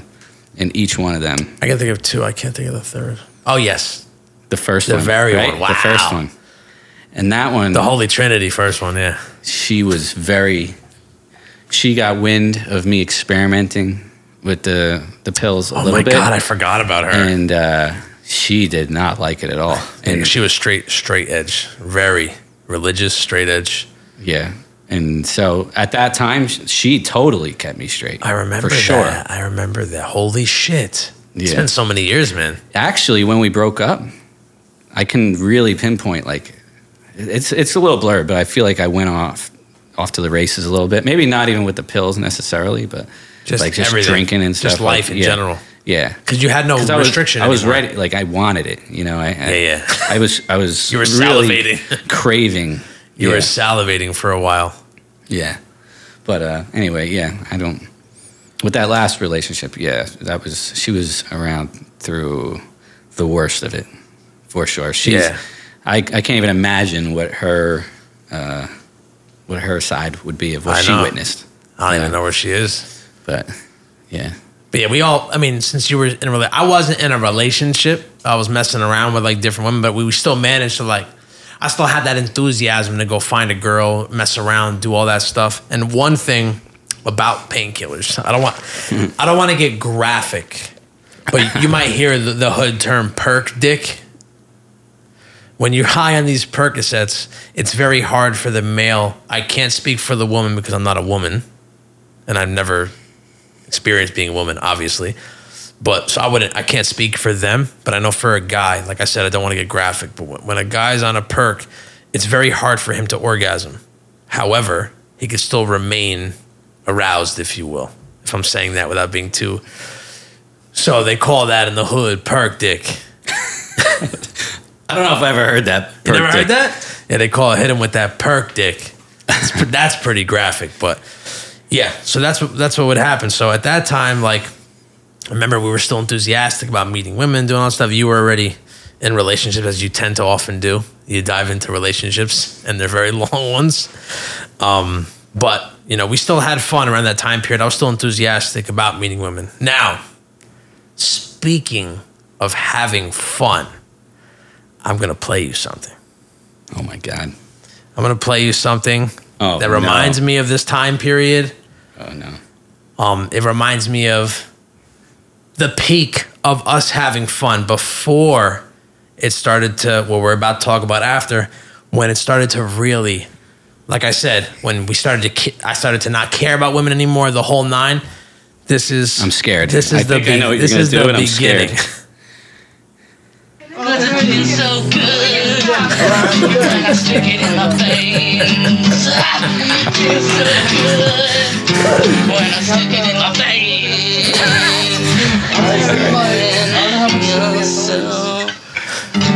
I can't believe you're playing this. I had to, man. Just don't talk about what it's called. I don't want this looked up. They can hear it. Heroin. I love heroin. It's almost done. I want to hear Steve Zip in the background. Who needs friends when you got heroin? So you play a dancing song. I had to. This is Smash. It really feels good in my brain. Was that me laughing? Yeah, it's you. Oh my God, ladies and gentlemen. That was a freestyle. That was the last time I remember this drug addiction actually being fun. Shout out to Corey Donahue. I asked him for this earlier in the week, and I got the video. I didn't know that he had it like on YouTube. Yeah. And then I ripped the audio from it. Nice. That was a song. Shout out to Corey Donahue. He used to live with his parents in Cedar Grove, and he had a very interesting property. People talk about my house and the setup of it being very interesting, but I always remember Corey's house, the setup of it being very unique. Yeah, definitely. And at one point, somebody used to live in that room in Is that even a basement? Yeah, it was a family friend of his. And then he didn't live there anymore, and then Corey ended up moving down there, but we used to hang out there and congregate there a lot. It was the best spot. And G plays guitar, he plays drums. He's a pretty talented dude musically. And he made up that song one night, and my friend Corey busted out his phone. It was Corey, right, that recorded that? Yeah. And he recorded, that's an audio recording of G on cell phone footage, playing this song that he wrote on the spot freestyle called Heroin. And this is actually before he even did heroin, which we'll talk about later. Yeah. But Percocets basically is heroin. I always made a joke about that. Like always, even before Percocets.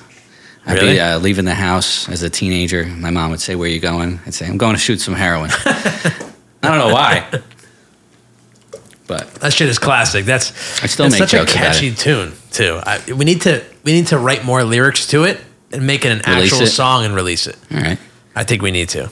That song's fantastic, dude. That was a hit amongst us for a while. Was that the first time you listened to it? In years? In years? Yeah. I asked him, I said, yo, send me do you have footage of G singing the heroin song? Because I knew I was going to do this podcast with you. Yeah. And he just sent me the YouTube link. I didn't even know it was on YouTube. I was like, oh, this is fucking... I wonder how many views it's got. Perfect. I don't know, but it was a hit amongst us. And after we both graduated IAR... Usually when you go to these audio schools, the next step is to intern to work for free. I unfortunately didn't have that luxury to do it. I mean, I wasn't even really enthusiastic about working for free, but I couldn't do it. My mom was sick at the time, so it was tough. I had to work to make money. I couldn't do it. G, on the other hand, did.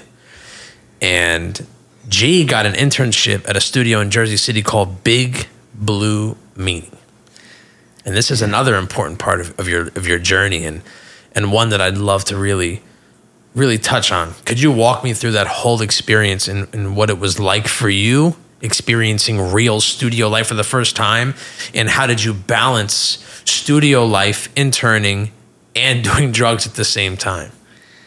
Yeah, so when I got the internship, I don't think I was a full-blown addict at the time.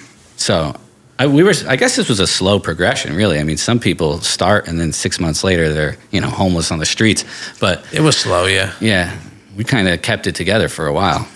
Disciplined drug addicts. It was 2006, and I went there for my interview, and I met Tim Gillis, the owner of the studio.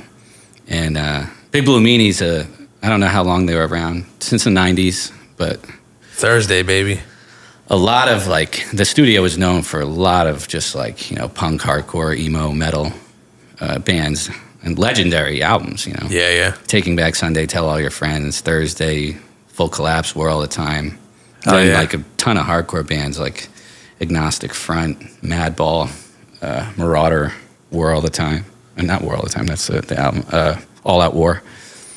And before it was Big Blue Meanie, it was Quantum Sound. And Madonna recorded her first album. Same owner or no? No. Oh, okay. It was this dude, I think his name was Reggie Lucas, and he produced that whole first Madonna album with a ton of hits on that album. Oh, wow. And but yeah, Tim bought it. And I was an intern, didn't get paid anything. And basically it was long hours. I would go there and just hang out all night, be put on all kinds of little duties around the studio, like literally cleaning. I would clean, I would wash dishes, I would go food shopping, I'd also sit in on sessions. That's what you would do. You do your little chores as an intern, take out the garbage. They had dogs, take out the dogs, and make coffee. And bench work, what they make you do usually. Yeah. But for me, it was so exciting just to be there because it was some of my favorite albums of all time came out of this studio. So it felt cool hanging out there. Wasn't Full Collapse recorded there by Thursday? Yeah. That's one of your favorite albums, isn't it? For sure, of that time, yeah. And, just hanging around there, just sitting in on sessions. And, really what happened was it was pretty short-lived. I guess it was on and off for a year or two. And my progression from the addiction was happening at the same time, again, still. But it was happening quick, so I didn't have enough motivation to actually go anywhere with it. Yeah. And I was happy and excited to be there, but what would happen is I would start leaving early, calling out, no showing, and I'd disappear for months at a time, and then they'd let me come back. Yeah, they liked you a lot. It was free. What'd they call you? What was the name they called you? Fee? Fee, yeah. And so I used to hang out there a couple times with you. Yeah, I had good times there. Yeah, I had 9/11. Yeah. Shout out Gerard. What they call Gerard, my boy, who I ended up Mr. working Clean. with now, Mr. Clean. Shout out Mr. Clean. Yeah, he was. From what I heard, he kept the place spotless. So that's why they called him Mr. Clean. Yeah, but so yeah, it was pretty cool to hang around. But I remember like I was hanging around for a while. And it was a long time there. Finally, this is a perfect example of what the decline was. I think he asked if I can do, he put me on some kind of project. I was hanging around all day, and then the project was going to start at like 9 or 10 p.m. Okay. But damn, I needed to get high at that time. So the first opportunity he gave me to do something, I said, I can't, I got to go. And I left because I needed to go get pills or whatever. That's all that's on your mind. Yeah. So, and he was pissed. And of course he was. That was the last time he gave me any type of like real job or opportunity there. Damn. And I remember disappearing and trying to go back, and he said to me, he goes, I'm not going to waste one more second trying to teach you the craft. Wow. He said, you're flaky. Oh, man. And I was like insulted. Like, what do you mean I'm flaky? You never gave me the chance. I was like, really, in my mind, couldn't see it at the time. Yeah. But it was cool, though. I mean, even while I was there, I made some good friends. I had good times. Good experiences. I did sit in on some good sessions. I even assisted on some. I got a couple credits. I saw a lot of bands there.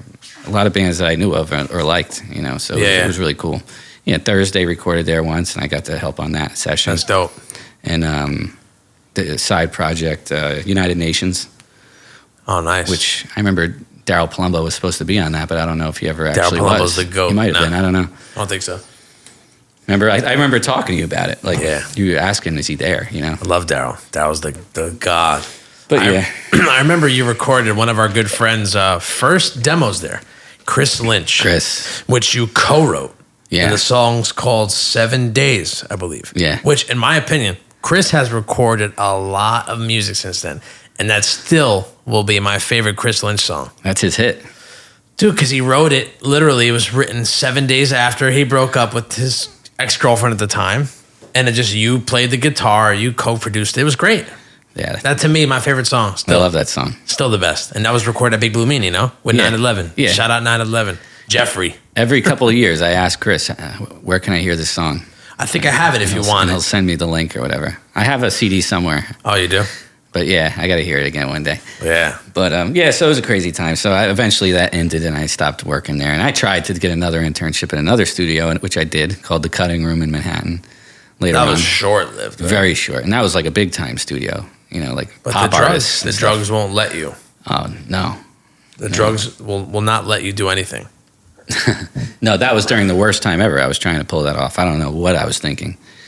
But, yeah, so whatever. I never ended up doing anything in audio engineering. But you did more than I did, my man. When I got sober, a year later, I went back to Big Blue Meanie as a client, which is really what I always wanted. Oh, when you formed 96. Yeah, so when I went... We recorded an album there, and That's right. I felt like I redeemed myself. Before they shut down, because they're gone now. They're gone now, yeah. And Tim passed last year, the owner. Oh, no. Yeah. Oh, I'm sorry to hear that. I didn't know that. Yeah, he was living in Australia. He went out there and retired. Yeah, because I know that's where he was from. That's where his wife was from. Down under. Oh, his wife was from there. Okay. Yeah. But, what was I saying? No, we were just talking about the stew. But yeah, I mean, those times... when you were working there, that was when, of course, yours too, because studio time, it goes super late. Yeah. Our night lives in general. Yeah. We were staying out later and later, sleeping in. I remember sleeping in, dude, waking up at between 1 and 3 p.m. Oh, yeah. Every day. And what's funny about the pills is it took, at least for me, from my perspective, it took forever for me to actually fall asleep, but I would just lay there for hours in pure bliss with my eyes closed. Yeah. Could you relate? Yeah. It's the weirdest feeling. To actually physically fall asleep, real deep REM shit, it took forever. It felt like it took 2 hours every night, but you just lay there in thoughts and in pure bliss. But then when you actually fell asleep, you were fucking gone. Yeah. Until like 3 o'clock the next day. I had a very hard time sleeping. That's why I added other things to the mix. Yeah. Xanax and And the itches, the itching, laying in bed, the itching was the fucking worst thing probably about the pills. I'll never forget, like the fucking itching. Yeah. But it ends up being, you wake up every day and you're fucking, it's all you're thinking about. You just want the pills. Nothing else matters. And that's when, like I was saying before, that point after when he made that song, the fun started to go away after that time period. And that's when everything started to decline. I didn't care about women anymore. I mean, you were already in a relationship, so you kind of like were just already married to that idea. But I was non-existent in it at that point too. Totally non-existent because of the same reason. Not intimate. You're just fucking there. It's like a chore. It almost turns out to be like a fucking chore. I started selling pot at that point because we're getting so deep in that shit where we're spending so much money on it. Where in the beginning, since I had the connections before you did, I would sell them amongst our friends and just basically eat for free. Then your tolerance grows. You can't eat for free anymore because your fucking levels are so high. Yeah. Spending so much money on them. So I started selling pot. And then I started smoking pot at the same time. And then I used to hate pot because it would make me super paranoid.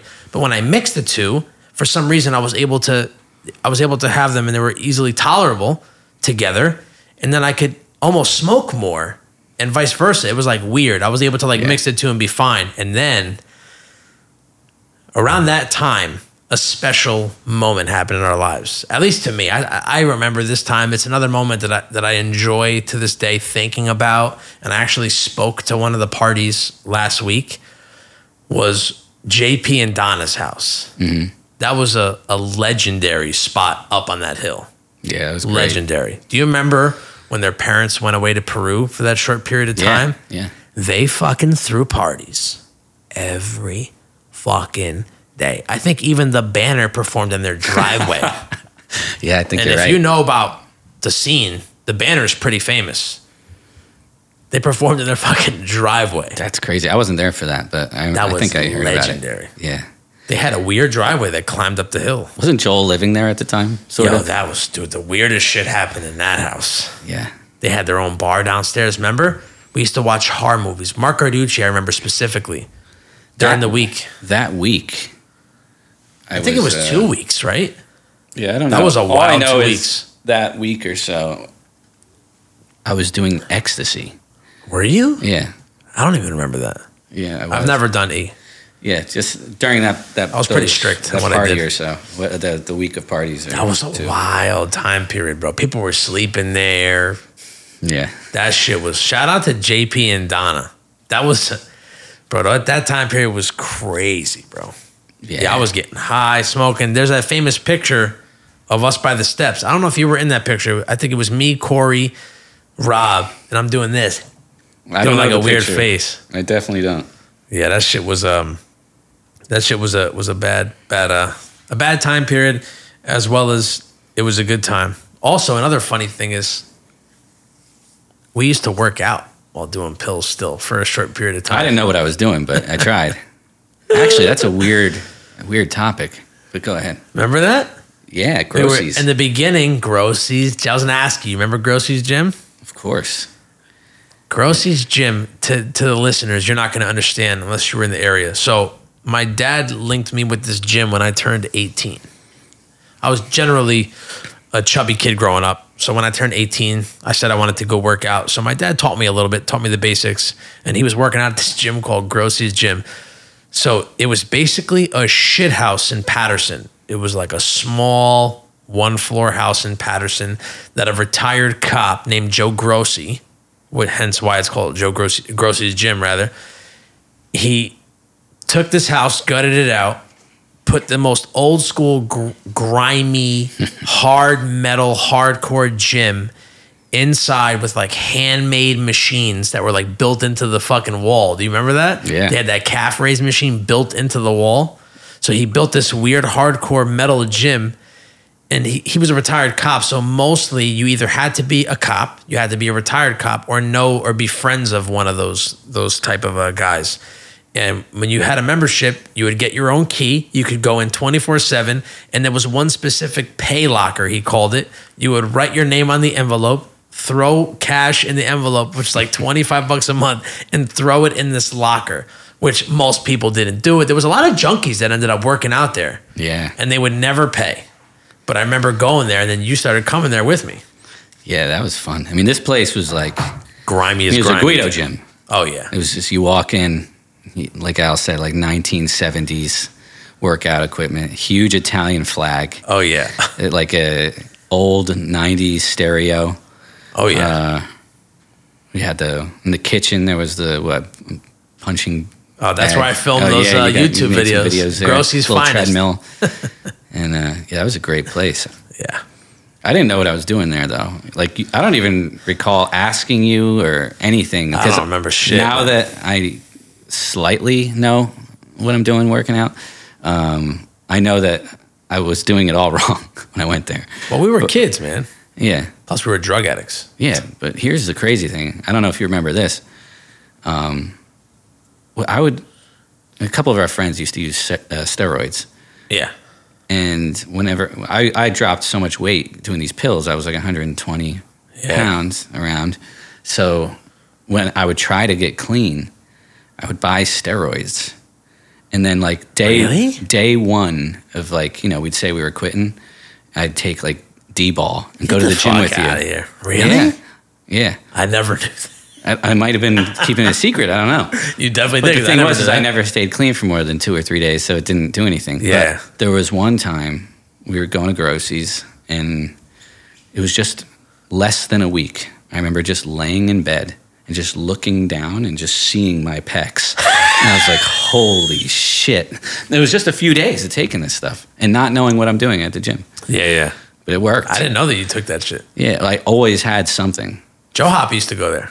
Oh, yeah. He loved that place. It was ideal for him because he doesn't like being in like those overpopulated places. Yeah. So like Grossies was like his bread and butter. Yeah. I miss that place. I still have a vintage Grossies gym shirt. Oh, wow. It's got Wile E. Coyote with muscles. I wish I could go to Grossies right now. It's like a church now. Weird. Somebody bought it, ended up being like some Hispanic like nonprofit church, and then I think they knocked it down. I don't know. I haven't been there in a long time. I remember going there though and timing the pills. Like this is how fucking retarded it was. I used to go there, we used to work out. 10 minutes before I knew I had like a couple more sets left, we'd go in the bathroom, pop the pill. By the time we were done working out, it would hit us as we leave. Timing. I remember timing taking these pills. That's how sick we got. Yeah. We were timing our drug taking. Yeah, it was sick. When did it end for you? The Grossies? No, the pills. What year? Yeah, that happened later on. When I was going to Grossies, I think at the time, I still was working at Packers. I worked at Packers for like 4 years. So I worked at Packers, right before, I worked at a Packers probably right out of high school. And then right after, not high school, right after, what was that school? We were just talking about IAR. Yeah. Right after IAR, I worked at Packers Shoes, and I worked there for like 3-4 years for a while, even into my getting clean. So I worked there while I was an addict and even when I got clean. But I want to touch on something that you brought up earlier, because right around this time when we were going to Grossies is when I was I had connections, but that was the kid we were mentioning before. This is like a big thing that I wanted to cover. The kid that we were both saying is the biggest piece of shit. You brought up Lion Paw. Yeah. The reason why we call this guy Lion Paw is because this fucking conniving, manipulative little piece of shit kid named him that because he didn't want to tell us his real name. Not that I could find somebody off a first name anyway, but to this kid, it was important to not say his name. So his mom, we ended up finding out that his mom was close with this guy. His real name's Larry. I don't even know to this day his last name. Doesn't even matter. But his name was Larry. And I've actually seen him driving recently. I know what house he's living at in Cedar Grove. It's not the same one? I don't remember where he was living before. On Bowden. What's Bowden? By the high school and Little Falls Road. And yeah, also that's Bowden? Yeah, so I guess he's still there. Kind of by where CJ Krenansky used to live. Yeah. Okay, so that's the same house then. I saw him outside of it recently. I didn't know he used to live there. Yeah. I never went to his crib. I would always pick him up. But we ended up getting the connect in a sense. I met him first, kept him under my wing, then G ended up getting the connection with him later, and that's when you really spiraled out.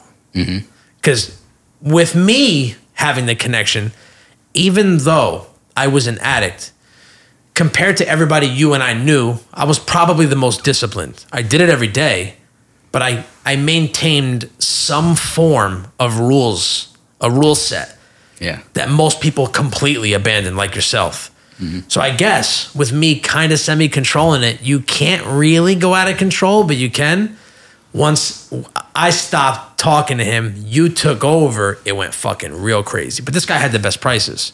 And I think he was the one supplying this kid that we were fucking with's mom, or at least the majority of it. Yeah, I don't know.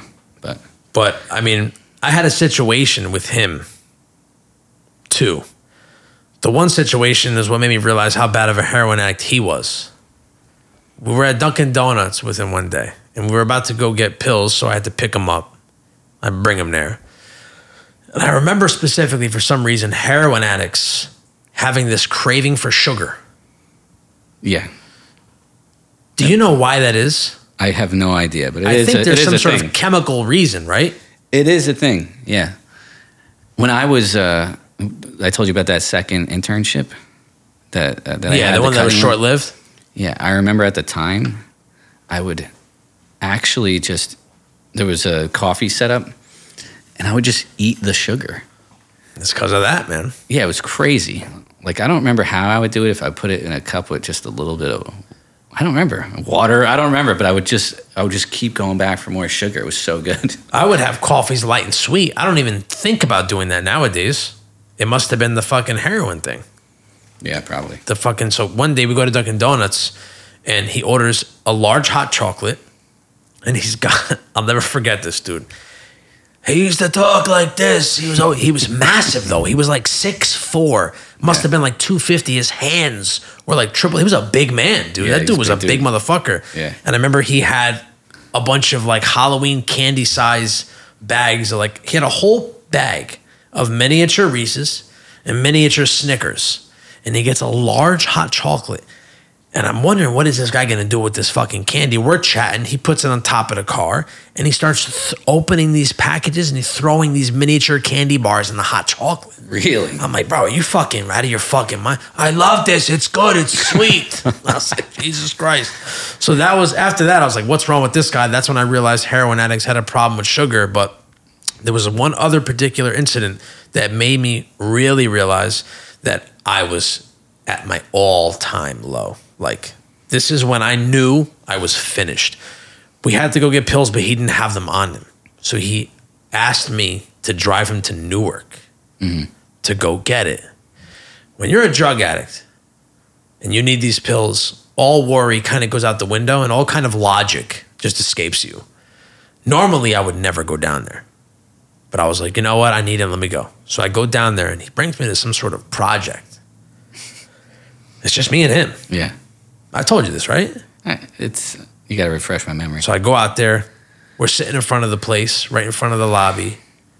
And he goes, I'll be right back. I'm going to go fucking talk to the guy. So he goes inside in the lobby.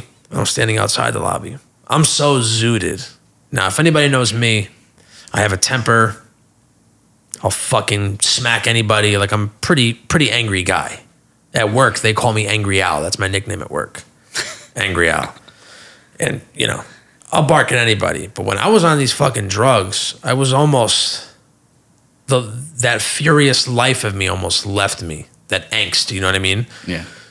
So some fucking guy comes up to me and grabs me and tries to rob me. You're outside of the car. Yeah, I'm outside by myself. He's like right there in the lobby. Yeah. And I'm zooted waiting for this guy outside, high as a kite. And this guy comes up to me and he looks at me, but he like kind of didn't really speak English. He was like a Spanish guy, but you could tell he was a druggie too. And he grabs me. I don't know what he even said to me, but I just look at him and froze. I don't know why, but I froze. And he tried to grab my pockets. All of a sudden, this guy, Larry, comes running out and fucking, dude, like Goldberg tackled this dude. Holy like shit. He snapped out of his own high and protected me. Yeah. And slammed the fucking dude, scuffed him up real good. Oh my God. And I kind of like, it happened so Larry. fast, I was stuck in a pause. I didn't know that I was getting robbed, but I was so hot, like I didn't know what to do. And I thanked him, like he actually saved me that day. Yeah. I don't know if I would have snapped out of it and knocked this dude out. I don't know, or he would have just manhandled me. I have no idea. But I remember after that, that's when I really realized I was like, man, I'm putting myself now in situations that I couldn't, that my mother never taught me to get into. You know, like I was in a place that was so foreign that I'm like, okay, that's when I really, really, really realized, you know what? I reached an all-time bottom, and you know, I got to get out of this. That was like my ultimate realization. Do you have any situations? We've had many, you and I, but do you have any that was like that to me, how that affected me? Do you have any that was like, okay, I'm a little, because we always tried to quit all the time. How many conversations have we had in cars? Oh yeah. Talking about it. And, God, I have so many of those. I don't even. what, you're like your lowest point of realization? I know. Yeah, I felt like I had a few of those bottoms. Yeah, we've had quite a few. I've had similar things happen to me in Patterson, where it's hard to. I don't know how much to incriminate myself, but I'll tell a story or two. But because you have many. Let's see. I mean, I had people rob me in Patterson a little bit. Like not like I was outside of the car. When I was down there, I was sick, so I wasn't on top of my game. Like I wasn't totally, I'm like lethargic. I'd be sitting there on a street with my window down, nodding off, just miserable. Yeah. And like I remember one time just sitting there and I got my phone in my hand. Some dude just sticks his hand right in the car, grabs my phone. It was a piece of shit phone. It didn't matter. Don't matter. It's the hood, man. Same thing happened with money in my hand once. I had one time I was selling some car audio stuff to a group of guys out of my trunk. I was with someone else, and it was like these 3 or 4 guys standing there, and I'm showing them what I had. I have some subwoofers, head unit, whatever. I don't remember exactly what I had. Something you stole? No, it was my stuff. Oh, okay. Me and the other person that was with me, we had some stuff together, and we're showing them, and then all of a sudden another car pulls up full of guys. They get out, and now they're hanging around my car, and then they try to grab it out of the other person's hands. It was a sub or something, and then they start punching him, and he yells to me. He goes, "Get in the car and get ready to go," or something like that, While they were punching him? Yeah, they were and he's taking the punches. Jesus Christ. And so I run to the driver's side, I get in the car, I start it, and he runs around the other side and just dives in to the passenger side and just grabs onto me, and I take off. And I'm, in my memory, it's kind of blurred, but I feel like there was a guy in front too, but I'm not sure. Man, but anyway, so we just took off. The door's wide open, feet are dangling out of the car, and we're just flying. Oh, man. They hop in their cars, and they're chasing us. And now we're just weaving through the streets of Patterson, blowing red lights, going up on sidewalks. And as soon as we crossed into Haledon or something, they stopped. But Jesus Christ. I don't know if that kind of just got off on a little. No, well, there was a situation there, but that made you realize, what the fuck am I doing? I mean, that's one of the things. You've had many. I mean, I think for me, the thing that I could talk about the lowest, I guess, what I think was the time where I had that experience, because I had to go through a bunch of things, a lot of different bottoms. But the last thing I did was I had gone in and out of detoxes for a few years, I think. I was going to Newbridge Medical Center in Paramus, which is not a nice place at all. No? No. It's all walks of life in there. Damn. It's wild. And I went to a rehab in Florida, and even when I was there, I knew that when I came back, I was going to get high again. Damn. But I am doing heroin now. So the very last thing for me was I started doing things I'm really not proud of, like, you know, stealing from family members and stuff like that. But I was, my last stop was I got out of detox, and there was no bed in the residential program, so I was just like 4 or 5 days in this program, and that's nothing. You know, they try to wean you off with Suboxone or whatever. Yeah. And then you get out and you just still feel like shit. So my mom she had kicked me out. I was staying at my dad's for a while. He kicked me out. And then so the last stop I had no money for an apartment or anything, so I went to my grandma's in Ocean County. And while I was down there, I figured out ways to continue to get high. Jesus Christ. And I was stealing, you know. I was stealing their, you know, money and car. I was driving up to Patterson at night when she would go to sleep. And so all the stuff I've been through, the scary situations and all that stuff, this, for some reason, was what got me. I don't know why. The guilt of stealing from my grandma. Yeah. When she found out. You know? Yeah, of course. So I knew she was going to find out. Not while you're getting away with it, it's when... Right. You know she's actually affected. I knew it was coming, you know, and I knew I was going to have to face it at some point. How'd she find out? What were you stealing from her? Money from her debit card. Oh, yeah? Yeah. So, I would... when I... Damn. So what happened was I was supposed to be calling this Newbridge Medical Center every day for a bed to open up in the residential program. I'm supposed to be clean for this time until a bed opens. So I call every day. I'm actually calling every day, even though I'm getting high. Like, how do they expect you to be clean? You're not there yet. No, it's because I just got out of detox and I'm waiting for a bed for the residential program. So detox is just like the medical part. It should be right after the other. It should, but it's a shit show with the state-funded places. Jesus There's too many Christ. people trying to get into treatment. Yeah. So finally there's a bed, and they asked me, "Are you clean?" I said no, and they said, "Sorry, you know, you can't come." And I said, "Well, do you have a detox bed?" They said, "You've been here too many times this year." And oh wow! So I felt hopeless, you know, because I was like, "What am I going to do? I know that shit's about to hit the fan," and whatever. So one day out of the blue, I'm like, there was one day that I just didn't have it in me to go and do this again. The whole get the keys, get the card, steal the car, try to get to Patterson and back before she finds out thing, and I've been through way more worse things that should have scared me. How'd you get straight. her fucking PIN number to get the money out? That's a story. I'd like to know, because drug addicts manage ways to. I've stolen stuff, but not more like stolen pills. I've never like got to that level. I'm curious how you're able to pull this shit off. That's why I want to know. I believe she asked me to help her set it up. And I knew when she asked me that I was done, you know. And because, you know, there's no options. Poor when lady, you need to get high, you got to get high. That's not, but folks, G's not like this. Trust me, I've known G for 20 years. He's not like that. These drugs change who you are. Yeah, so I'm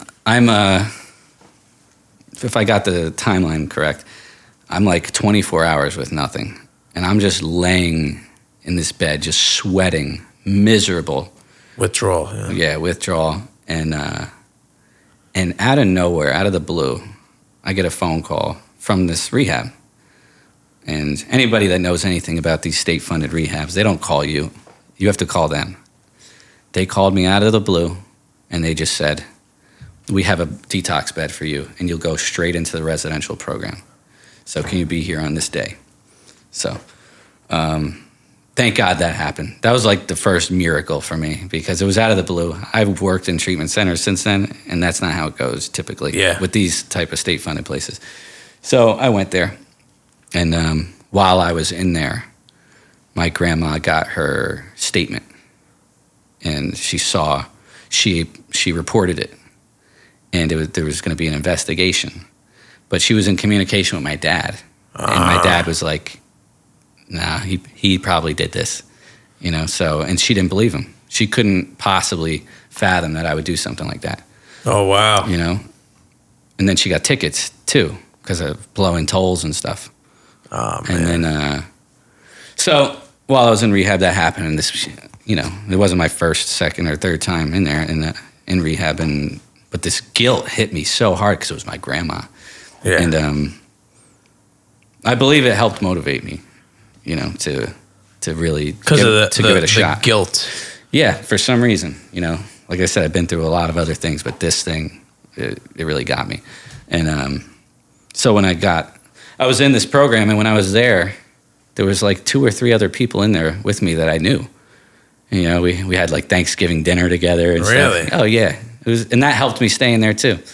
And then when I transferred to the residential program, I knew something was different this time around. They were, when I transferred, they said to me, "Do you have anything on you that you shouldn't?" And you admitted for the first time ever in my life, like in this type of setting, I had saved in a few Suboxones. Oh. Because I didn't actually trust that I could be off of it. I was scared to come off completely. Because once you go to the residential program, you're not taking Suboxone. It's not like that today, but it was then. So, because this was in 2010. And so I actually gave them up because, I just wanted to try things different. My counselor at the time was saying stuff like really simple things like, if you keep doing the same things, you're going to keep getting the same results. It's the truth. And so I had a little history already with trying to get clean, going to NA and AA meetings. And so I had a little knowledge of it. And but then I decided as an experiment, I'm going to just try to do the opposite of what I always do. So I started listening to the speakers that would come in every day. And then when it came time to leave there, I didn't have too many options, but I was willing and didn't have an option anyway, to go to a halfway house. So I left the rehab after, 21, 28 days, and I went to a place in Jersey City called the Flint House. So in there was like 40 guys at the time. It's just three-floor building, and like the second floor where I went, it's just bunk beds everywhere. No walls. Yeah. Just bunk beds. This wasn't a luxury Animal place. house, yeah. It was wild. And the cast of characters in there was amazing. A lot of people, they think of these places and their times there, and it's like the most miserable experience ever. Yeah. But for me, it was great because I was ready for it. And I wanted it. I wanted to get clean. I knew that that's what I wanted. And, they made us go to meetings every day, and we had chores in the house. And we had a lot of, people in there that were pretty entertaining. All walks of life. Of course, yeah. And nobody's safe in the drug addiction world. No. And I don't even know what we were talking about. But while this was going on, the original thing I asked you was, what made you realize, what was the lowest point where you realized, like, I really have a problem? And you basically explained it. That kind of was like the nail in the coffin for you. Yeah, that was the last thing for me, for some reason. That was it. And, now every year on my, that wasn't the end right there. That was the beginning of the end. But every year I call my grandma on my clean date because she did eventually find out, and I talked to her and whatever. Yeah. And, I always remind her that great. She had a big part in this. Yeah. So I call her every year, yeah. That's great. Yeah.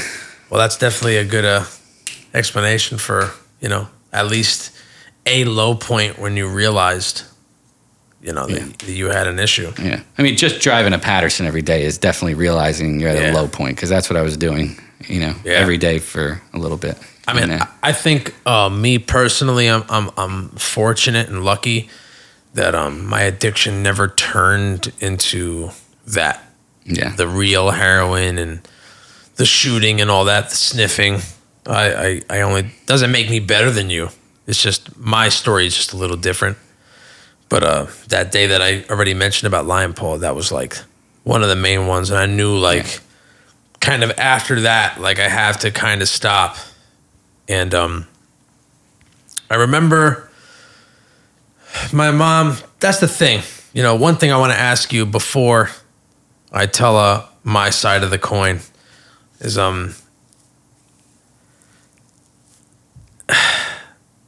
your parents, right? You had a good relationship with both of them, would you say? Fairly different. Usually when people resort to taking drugs or, you know, obsessive use of alcohol or whatever it is, generally it's a result of escaping, right? You're getting high to escape something. Or you're masking something. You're trying to run away from something that pains you. Mm-hmm. It's not always the case, but generally it is. And I'm sure you can attest to that, being that you were a person that went to a lot of meetings, heard a lot of other stories. Generally, it's people running away from issues, no? Yeah, I mean, I think there's definitely mixed opinions on that. Traumas and all that. Yeah. There is a lot of that, but there's also a lot of people that had good upbringings too, you know? So, yep, I mean, for me, I don't. Yeah, what I was going to ask you is, do you realize, think of anything that might have kept you doing them besides the physical addiction? Like, I'm just asking, was there anything that you think subconsciously kept you in the grind of doing these drugs? Were you masking anything? Doesn't mean you were. I'm just curious. Was there anything that you think kept you there a little longer than you wanted to stay? I do think I got clean fairly young, so I could have gone on way more years like a lot of people I know. But I think about this all the time because now I work in a treatment center. Yeah. And I work with a lot of people who are, you know, trained clinically, and they talk about stuff like this a lot. Yeah. About, you know, what was it? You know, what was going on? Why did you do it? Like, what was the underlying cause, like you're talking about? So it got me thinking over the past couple of years. And it's hard for me to really pinpoint it because, like, part of me thinks I just loved it, and that's why I did it. That's very well a possibility. And then another part of me thinks, you know, like we said in the beginning, I felt very, you know, shy, quiet, socially awkward, and all that stuff, and it cured that for me and made me everything that I wasn't. Makes sense. And it gave me the confidence that I needed to be the person I wished I was. Makes perfect sense. But then I guess there's a third part, but I don't think I could get into it. Yeah, if you don't feel comfortable, that's fine.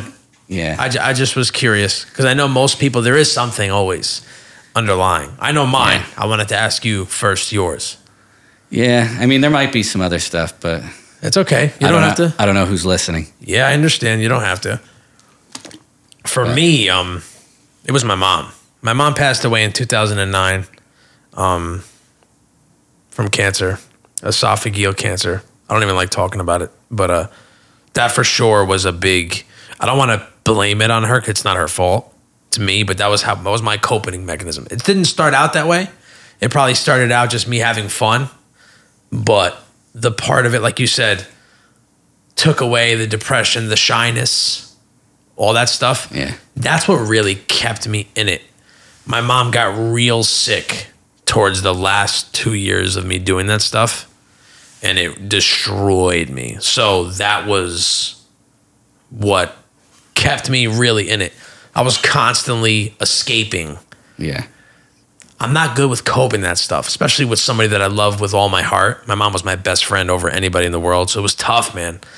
You know, I would come home, see her, you know, she ended up getting a trach in her throat, a hole in her throat, and it just fucking, worst kind of cancer you can get. There's almost like 0 success rate with esophageal cancer. But I remember just coming home and seeing her like that, and I couldn't fucking hang.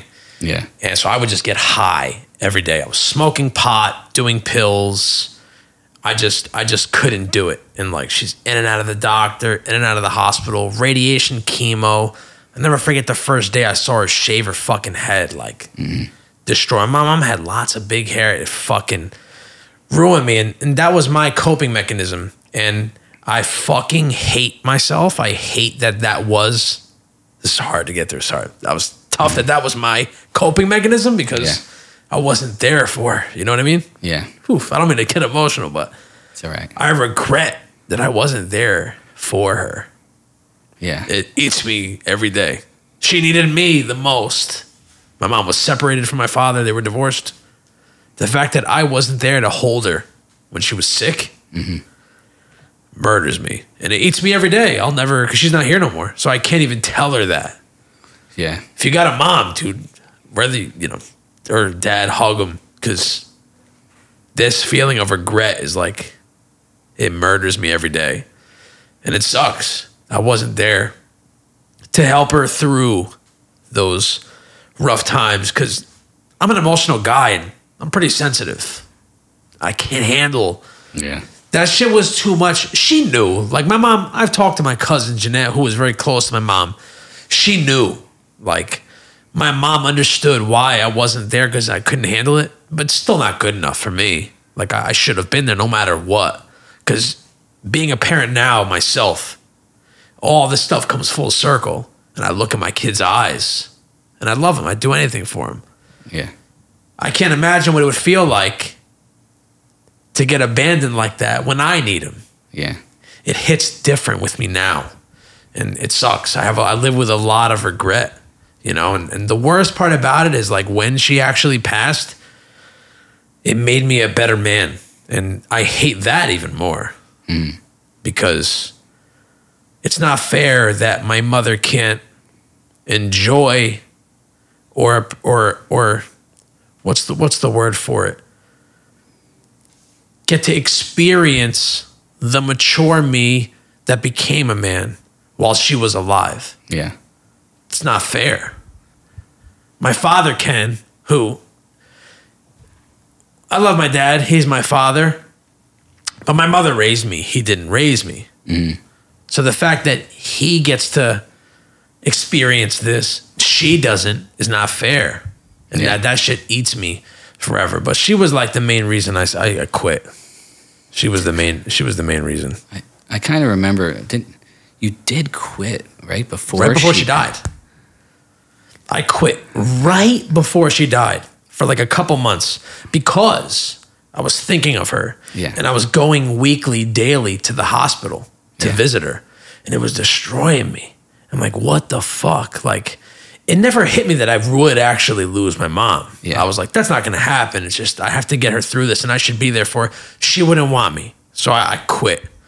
Before I quit, I was in real bad shape. My mom was living in the hospital for like weeks at a time. And the town was donating like gift baskets to our house. And they would have like canned soups, goods, because they know my mom was in and out of the hospital. So they were like donating to us. Yeah. And they would give like gift certificates to like ShopRite and shit like that. Yeah. And I wasn't really that close with anybody. You were fucking, at that point, you were really gone. We weren't really hanging out at that point. Yeah. You were doing heroin at that point. And you were on like your own tangent. So I didn't really have anybody to share with, but my cousin Louis, shout out my cousin. That's my brother. I don't have any brothers. I'm an only child. But if I had to pick anybody that was my actual blood brother, it'd be my cousin Louis. You see him. He's at my grid all the time. Yeah. He's a quiet dude, but that's like, I love my cousin Louis. That's like, if I die for any man, you know, that would be him. He's like, that's my homie. Anyway, I'd pick him up after visiting my mom because it would destroy me. I would go visit my mom in the hospital. I'd be there 5 minutes, 10 minutes and leave. I can't, like, the whole environment freaks me out. And I would like leave. Then I'd pick him up. I'd use the gift card. We'd go to fucking ShopRite. We'd smoke a blunt beforehand, spend $200 in bullshit, go back to the house and just get zooted and just sit there. I did this all the time. And that's not a good habit, man. So I realized like I got to stop. So I stopped and then I was going there. And the day before she died, I go to the hospital bed This was the first time I stayed for over an hour. First time ever was that day before she died. It was weird. It was like my body knew. Yeah. You know? And I remember going to the hospital bed. Her head was always shaved. She had a handkerchief on her head. And I just stayed there. And I hugged her legs. And I just laid in the bed with her. And she just petted my head like she always did in the house. And we just sat there. And I was silent for like an hour. Yeah. And I stayed there with her. And then her friend came. And then I left when her friend came. The next day I was at Grossy's gym. I was with my boy Dino Brown. Shout out Filipino Dino. I was with him at Grossy's. So that story's coming around. And my dad called me and said, we got to go to the hospital. And I went there. And I rushed. And that's, you know, I almost got kicked out of the hospital and arrested because they kicked everybody out of the room. She was bleeding uncontrollably. They rushed like all these doctors in. And I remember seeing 2 doctors outside of her room just talking about normal things that were going on with their day, and they were laughing. And it destroyed me. And I almost murdered them both. Wow. You know how doctors are. It's just normal day for them. Yeah. You don't see me sitting there, motherfucker. That's my mother dying in there. I almost killed them. I started punching the fucking walls. I was breaking fucking picture frames. I went crazy. They almost kicked me out. And then I go in the room, and then they come in and tell me the bad news while I'm next to my grandma and grandpa, and I lost it. I don't even remember anything. The next 2 weeks after that was nothing. Day of her funeral, you come into play. You remember that? Yeah. I decided I wanted to get high, and I was already clean. Yeah. I called you, and you came, and you know, I thank you for that. You know, you were there for me. I know you don't want to give it to me, but you knew I needed it. And I'm a man. Yeah. It's not, you know, so you helped me out. I thank you for that. That night I took the pill. I called my friend Angie, who I met. Shout out Angie Ma, Jersey City. I felt so lonely that night. The first night I was out with my mom, like for real.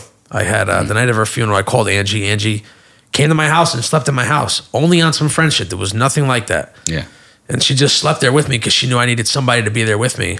And then that was it. And it only lasted for a couple months after that. Yeah. I ended up meeting a girl. We were just talking earlier about getting into relationships right after it to help, you know, the transition into normal life.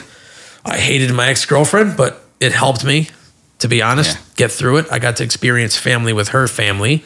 And I only did pills for 2 more months after that, and I stopped. Yeah. And that was it. That was another fucking, but yeah, sorry I went off on that. I mean, even though you, you know, maybe, you know, your mom obviously didn't get to see it now, but the fact that she got the last few months with you clean, I'm sure she knew. She had to have.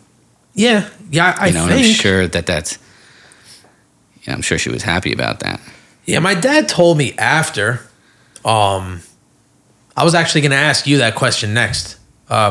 Did your parents ever admit to you that they knew you were high, or they said anything to you? Because my parents never did.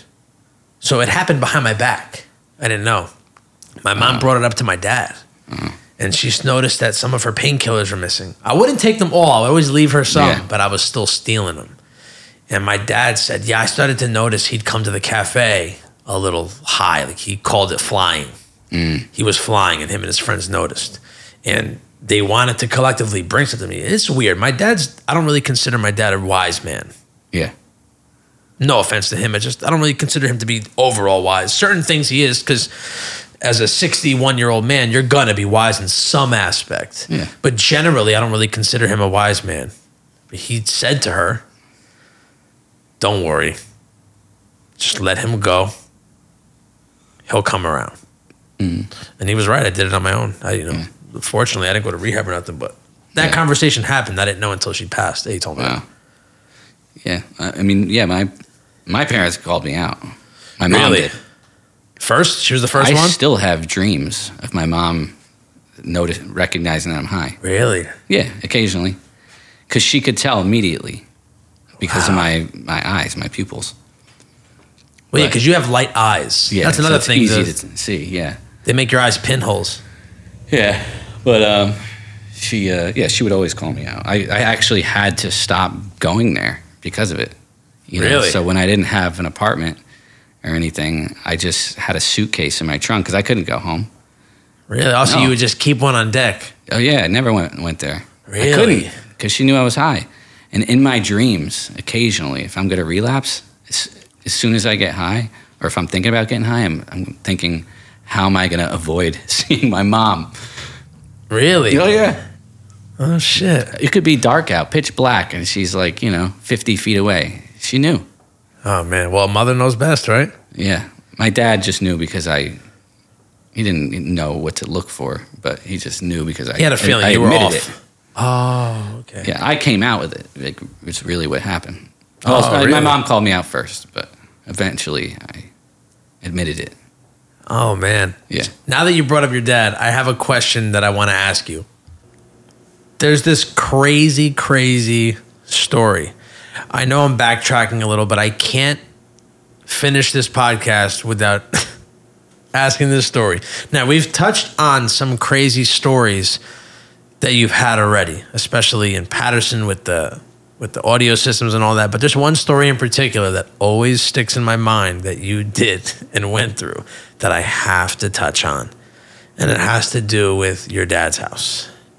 Okay. Now, my memory's not too sharp with this stuff because we were all in a drug haze when it was going on. But there's a couple things that occurred in this time period. Your dad, didn't you sell his car without him knowing or his permission? Money for drugs? Yeah, so what happened was he had an old, like a Toyota Camry or something like that. It was, God only knows how old it was. Thing couldn't even pass inspection. But he was driving it for a long time. And then he finally got a new car. And my car was just shot at that time. It didn't even run. So he started letting me use it here and there. And I wanted the car. And we talked about it, but it wasn't official that he was giving it to me or not. But one night I did need money to get high. So I don't remember for sure, but I'm pretty positive I sold it for a few $100s to the owner of Krauser's in Oakland. Oh my God. Yeah. Were you living with your dad at the time? Somewhere between 3 and 6, I'd say. I don't know, maybe 8 tops. I don't know if it was 300 or 800. Yeah, I was living with him at the time. That was the last time I lived with him. Okay. I went straight to rehab after that because I knew he was going to find out about it. Yeah. So I went to. I mean, that was my cycle. I just, every few months, I'd have a consequence. I'd get arrested. I'd go to a detox. Jesus come out. Christ. I'd try to get high successfully. Just on weekends. Yeah. Just drink. Just smoke weed. That never lasted though. 24 hours. I'd always go back to what I really wanted. It was just over and over and over the same thing. But yeah, so I went back to detox, and I never moved back to my dad's house after that. There's one other story though that besides you selling your dad's car, the Chinaman. Mm-hmm. The Chinaman. You got to tell the Chinaman story. So, because I think that you're absolutely out of your fucking gourd. I was working at this restaurant called Portobello's. The king of fucking cougar. That's the Cougar Haven right there. Is it? Oh, it's known like that cougars go there to get drunk and find young cock. For real. I hated this place. Yeah, it sucks. In fact, when I think about my life and all the jobs I've had, this might be the worst. What were you, like a busboy or something? I was a food runner. Oh. There's like 5 dining rooms in that gigantic restaurant. There was just 2 of us serving the whole place. Jesus Christ. And most of the time I was working, I was dope sick. And oh, really? Because I needed the money that I made at the end of the night to go cop. So one night I overhear in the kitchen. So it's weird. It was an Italian restaurant, and but there was a sushi bar, and this guy, he was actually a Chinese guy. He was the sushi chef. Okay. And I overheard the owner talking to him about trying to find an apartment for him or a room for him to stay locally in Oakland. And they were, having a hard time finding one. So I chimed in and I said, I got a room I can rent. And they said, when? I said, tonight. I said, I don't remember how much I charged. I really don't remember that. It wasn't much, a couple $100 a week or something like that. I said, like, give me 2-3 weeks up front. I don't remember what it was, or maybe even just 1 week up front. And he moved in that night. I came and I moved him into what was my little sister's bedroom in my dad's house. You're a sick fuck. I didn't consult with my dad. My dad wasn't home often because he was staying at my now stepmom's house in Queens. So I figured I'd just deal with it later, when he finds out. So I moved this guy in. He asked if he could bring his own bed. I said, sure. So he shows up with a piece of plywood. And wood? Just wood. And he puts it on top of the already existing bed. Was he a fucking monk? He prefers to sleep on plywood. Why? He must have been a monk or something. Maybe. What the fuck is that shit? I don't know. But he moved right in with the room exactly the way it was. The dressers filled, the toys in there. With wood? Everything. And put the wood in there. You're shot. And see what drugs do to you? My God, the stuff this guy... And he never really spoke English either, right? He didn't speak one word of English. And a few days later, my dad's home. He sees the Chinese guy come walking down the stairs. He's just like, who the hell is that? I told him what happened and what I did. Dad's a pretty calm guy. He's very calm, yeah. He was pissed, but he let him stay, and he kept collecting the rent. What? Well, yeah. He let him stay? Yeah, so he stayed there for, I don't know, maybe another year or so. Get the fuck out of here. And the craziest thing is, how these things work out is, when I got out of, I told you I went to that halfway house where I got it clean. When I got out of there, I moved back in with my mom, and I had no way to get around because my license was suspended, and I had sold my car that I did have. And I was talking to my dad on the phone, and he said, the sushi guy left behind his bike, like his bicycle. Oh, yeah? So he brought it to me at my mom's house, and that bike I rode everywhere for like the next 6 months. Really? Oh, yeah. You still have it? Yeah, I still have it. Well, what is it? It's in my basement right now at my apartment. I couldn't tell you. You couldn't tell? No, it was like a spray-painted mountain bike. Oh, Jesus Christ. And I rode that bike everywhere. And I rode it to meetings, and yeah, it became my way of transportation for a while. Oh my God. Yeah, that's shot. I wanted to share that story because when you told me that, I thought that was the most shot story I ever heard. Yeah. There's one story. I know you have a similar one. I guess I'll share mine first. After quitting, like 6 months into quitting, I remember I was in my house. So when my mom passed, as I mentioned before, I had no place to stay, obviously. So I moved in with my dad immediately. He lived in Lodi in a nice apartment upstairs on Harrison Ave. I remember I moved in there real quick. That whole situation was a blur. Even moving was a blur. But I remember I was already clean like 6-8 months. And I was in my house by myself. My dad wasn't home, nothing. And I was going through my cabinet to clean it out in my computer desk. And I remember I go through and I find a bag. In the bag was a brand new, untouched 80 milligram OxyContin. Oh, wow. This is like after I'm already, mom been passed.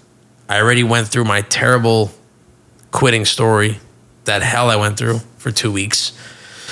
Then I find this pill and I'm like, I'll never forget this day. I look at it, I keep it in my palm, and I just stare at it. And like, I remember my vision started closing in on it, but everything got blurry and like, kind of like I was losing vision, like it was really honing in on it. Like, what do you call that? A bokeh effect in a camera? Mm-hmm. Where like the whole depth of field is like, yeah.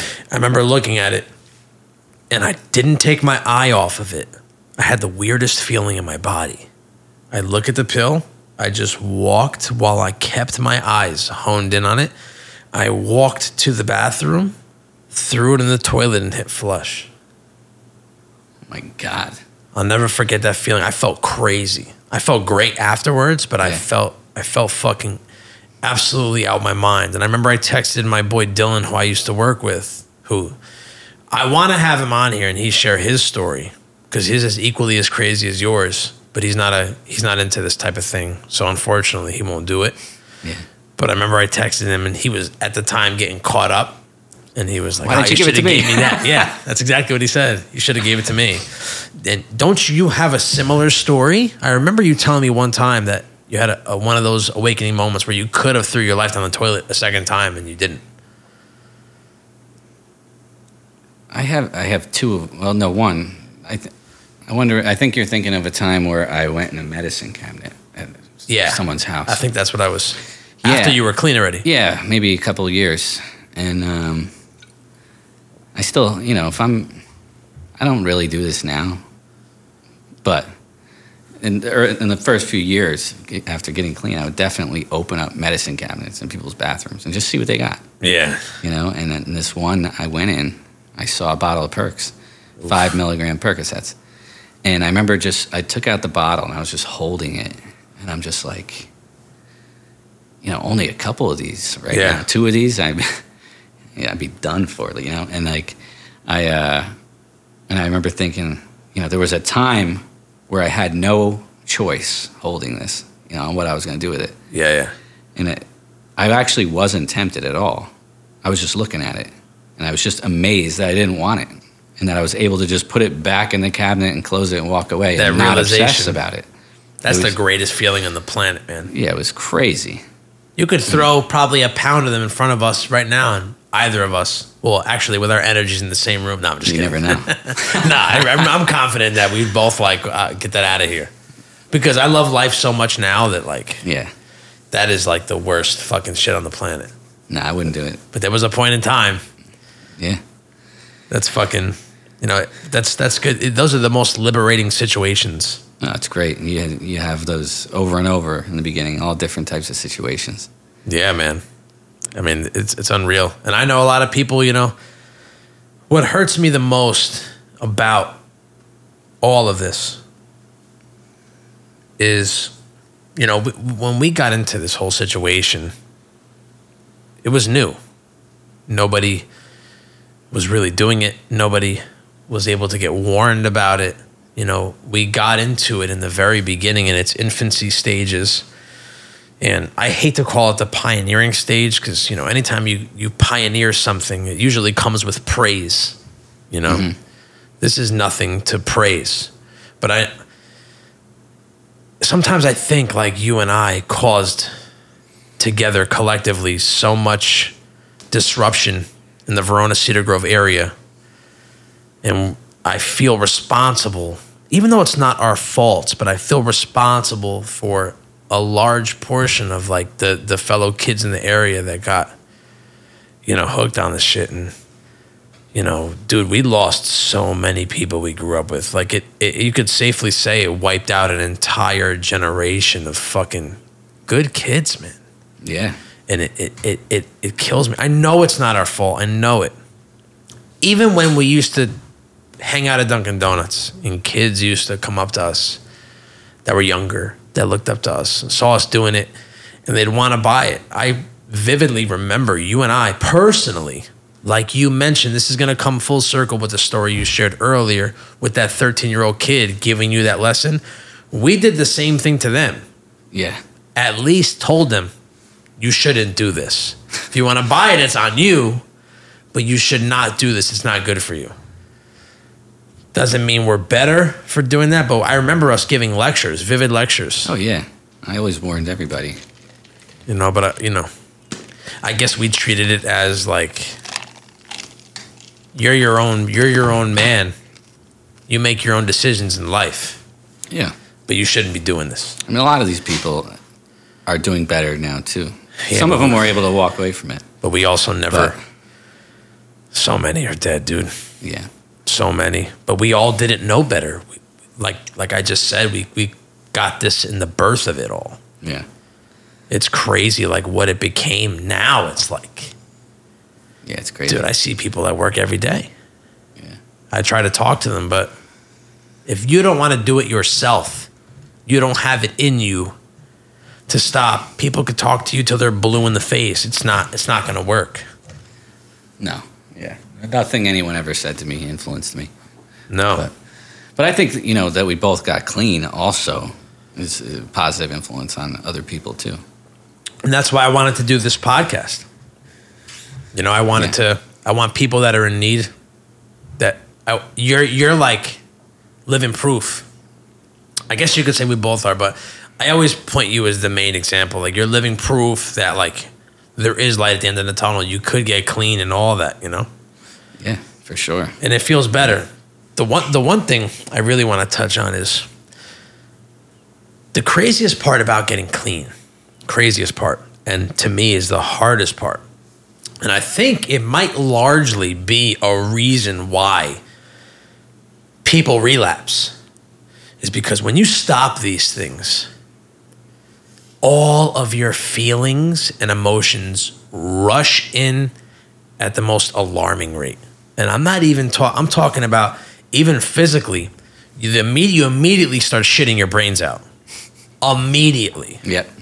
Not only that, all your emotions come rushing in, which are very hard to deal with. You've been numbing your emotions for so many years that when they finally hit you, it's almost like you're a fucking newborn baby all over again. It really is. Everything you experience in life for the first time after getting clean, it's like brand new. Which is a good thing, but it's also a very bad thing. Yeah. Probably leans more bad because you can't handle the anxiety because it hit you. The depression, your mind is not used to getting happy on its own anymore. So for that first, I could safely say a year, 6 months to a year, to get your opiate receptors back takes a while. And for you to get happy normally again takes a minute. Yeah. So you're depressed that whole time until you finally start feeling those things creeping back in. Yeah, it does take some time for sure. I remember thinking in the beginning that it was impossible to be happy again. Impossible. But you have to just stick it out. It's all about just, you got to go through the motions, and a lot of people can't handle, especially, dude, when you want to get intimate with a girl over again, coming back to what I was talking about earlier, how it takes a guy, can't speak for a woman, a longer time to orgasm on those pills. When you stop, it's like you're a fucking virgin again. It's bad. Yeah, I mean, that's a lot of guys' biggest fear, when getting clean. And then, which in turn makes you more insecure. But you just got to put in your head, like, it's just because I have to just build that tolerance back up again, build that strength. Yeah. I mean, for sure. And when you're getting clean, I mean, a lot of people do need a lot of, not everybody, but a lot of people need some other support, There's a lot of different routes out there you can go. But, I mean, the common one is like 12-step fellowships. Yeah. Like Alcoholics Anonymous and Narcotics Anonymous. And of course, when you go to rehab, you're exposed to those things. But for me, I was surrounded by support in those early days to get through all these first things. Otherwise, I don't know if I could have done it, It's hard, man. From the sober living that I was in to just being in the 12-step fellowship and all the people that I met in there that took me under their wing and kind of showed me what to do. And I kind of emulated them, and it helped a lot. I don't know if I could have done it without it, because at the end I was pretty hopeless. In my mind, I didn't think there was any chance that I would ever live a normal, decent life hard. again. And it's crazy how things have, just by taking some suggestions and direction. It's hard. I heard somebody on a podcast last week say when he was kicking heroin or painkillers, he felt hollow inside. He felt empty, not only emotionally, but physically, because you're shitting, literally, everything in you out, because those things constipate you. Yeah. So after a while, you are shitting while you're taking them, but it's just backed up shit that's just finally coming out. Yeah. He says, like, when you finally quit and you're vomiting and shitting, you feel like you have nothing left in you at all. Like, it's like a terrible feeling. He called it, like, he felt almost hollow, he says. And I totally agree. Not only that, but emotionally, you just, like, it takes a while. And then the worst thing about it was, that changed me forever, is how emotional I am now. I don't know if it's a combination of my mom passing plus me quitting. Yeah. But dude, I could watch a fucking commercial with a puppy and start fucking crying like a baby. I remember that in the beginning for sure. Dude, how sensitive do you become? It's like unbelievable. Yeah, it's insane. Yeah, I remember feeling like that. You know, anything, just like you said, dude. Commercials. Dude, it's like everything is a sensitive hair trigger. Yeah. Like you could just let off. But luckily, you and I both are on the good side of things now, the good side of the coin, if you will, both clean. Right after you got clean, right after you landed a dream gig that some people would consider a dream gig, you started working for the show Ink Masters. Yeah. How was that? Not to mention you're tatted up from fucking all over your body. Well, it was really crazy. I mean, how did you land that gig? So like I said, I was very involved with going to meetings and stuff like that. So in the beginning in early sobriety, it was two things simultaneously. So this is kind of what motivated me to stay clean too. Was first I left the halfway house mostly because I wanted to join 96 because Corey and then they needed a bass player. Yeah. So my mom let me move back in, you know, which was a miracle because she had changed her locks on me multiple times in the past, but I didn't have to beg or anything. I think she saw. Yeah, she can tell by looking at you. But just so I'm doing that, I'm already just I'm so pumped up on life. You know, I'm feeling so good. I'm sober. I'm doing what I always wanted to do. Not like we were rock stars or anything, but like I always wanted to play in a band. You know, especially with good friends. And then, like I said, I'm going to AA meetings and stuff, and because I rode the Chinese guy's bike to them and met these people. Yeah. And in one of these meetings, I meet a guy. We kind of hit it off right away. We had a lot of things in common. He's like maybe 10 years older than me. And he texts me one day. We're not even that close. He texts me and he says, gee, something like, you want to come work on this TV show with me? I was like, sure, what is it? He says, it's a tattoo TV show. Like, I could use an extra hand. Okay. I just need you to pick me up. And I said, sure. So that was Ink Master Season 2. He was the shop manager. So obviously it's a TV production, so producers and anyone on the whole team, I mean, nobody really knows anything about how to run a tattoo shop. Yeah, of course. So that's where my friend James comes into play. So, because he was he ran and he managed shops in New York throughout the 90s, I think early 2000s, and he knew a lot of people, so he was recommended. So he was the shop manager, and also he's a paramedic, so he was like double. Oh, sick. You know, so he was a medic and the shop manager, and then he brought me on as a shop assistant. So for both of us in early sobriety, I might have had a year. He might have had 2. We started going there, and now all of a sudden we're just in this studio, you know, with this pretty big TV show. Yeah. It was only season 2, but it was still it was already popular. You know, it got a lot more popular after that. Yeah. But we felt so out of place, you know. In the beginning, we had a room, a tattoo supply room, and we just hung out there all day. Like, because it's long hours working in TV production, so yeah, of course, like 12-hour days, and we were just sitting there and BS all day long. It was great, actually. And then we did that on and off for the next I don't even know how many years. Oh, sick. I got a lot of, you know, I moved up a lot on that show and did a lot of jobs that I never thought would ever I'd be doing. You know. Yeah. You know, I went to school with you for audio engineering. I ended up in a TV production. You know, that's so sick. I became the shop assistant to a challenge associate producer to a challenge producer, a field producer, and then shop manager too here and there. I've done everything you could do on a TV production on that show almost. You know, even set dresser once. Oh man. Yeah. I mean, that's a pretty sick gig. It was pretty cool. I mean, it was like a big difference in my life from what I was doing just a year or two before to then. you know. It's a crazy life, though. Yeah. Like, it's hard to have a relationship and have that job. Yeah. But at the time, it was, I loved it, you know. Yeah. Playing in the band and working for this TV show. Yeah, shout out 9-6. And it was just, it was great, man. I mean, I you know, it helped me feel good about myself because obviously I was a drug addict for years leading up to this, and now I'm working on this pretty big production, and it was good. I mean, it was exactly what I needed, and I did it, like I said, on and off. I even did a gig with them. The last thing I did was last spring of 2022. I didn't actually go to film with them on site or anything like that. I just helped with some prep work, but that was the last thing I did with them. What's even cooler is after that, you actually returned kind of to your roots with drug addiction, and you're in the field of recovery now. Yeah. Still to the present day, right? Yeah. Where did you start? You started at what's the place? It's called Turning Point in Patterson. You started there. Yeah. What were you there?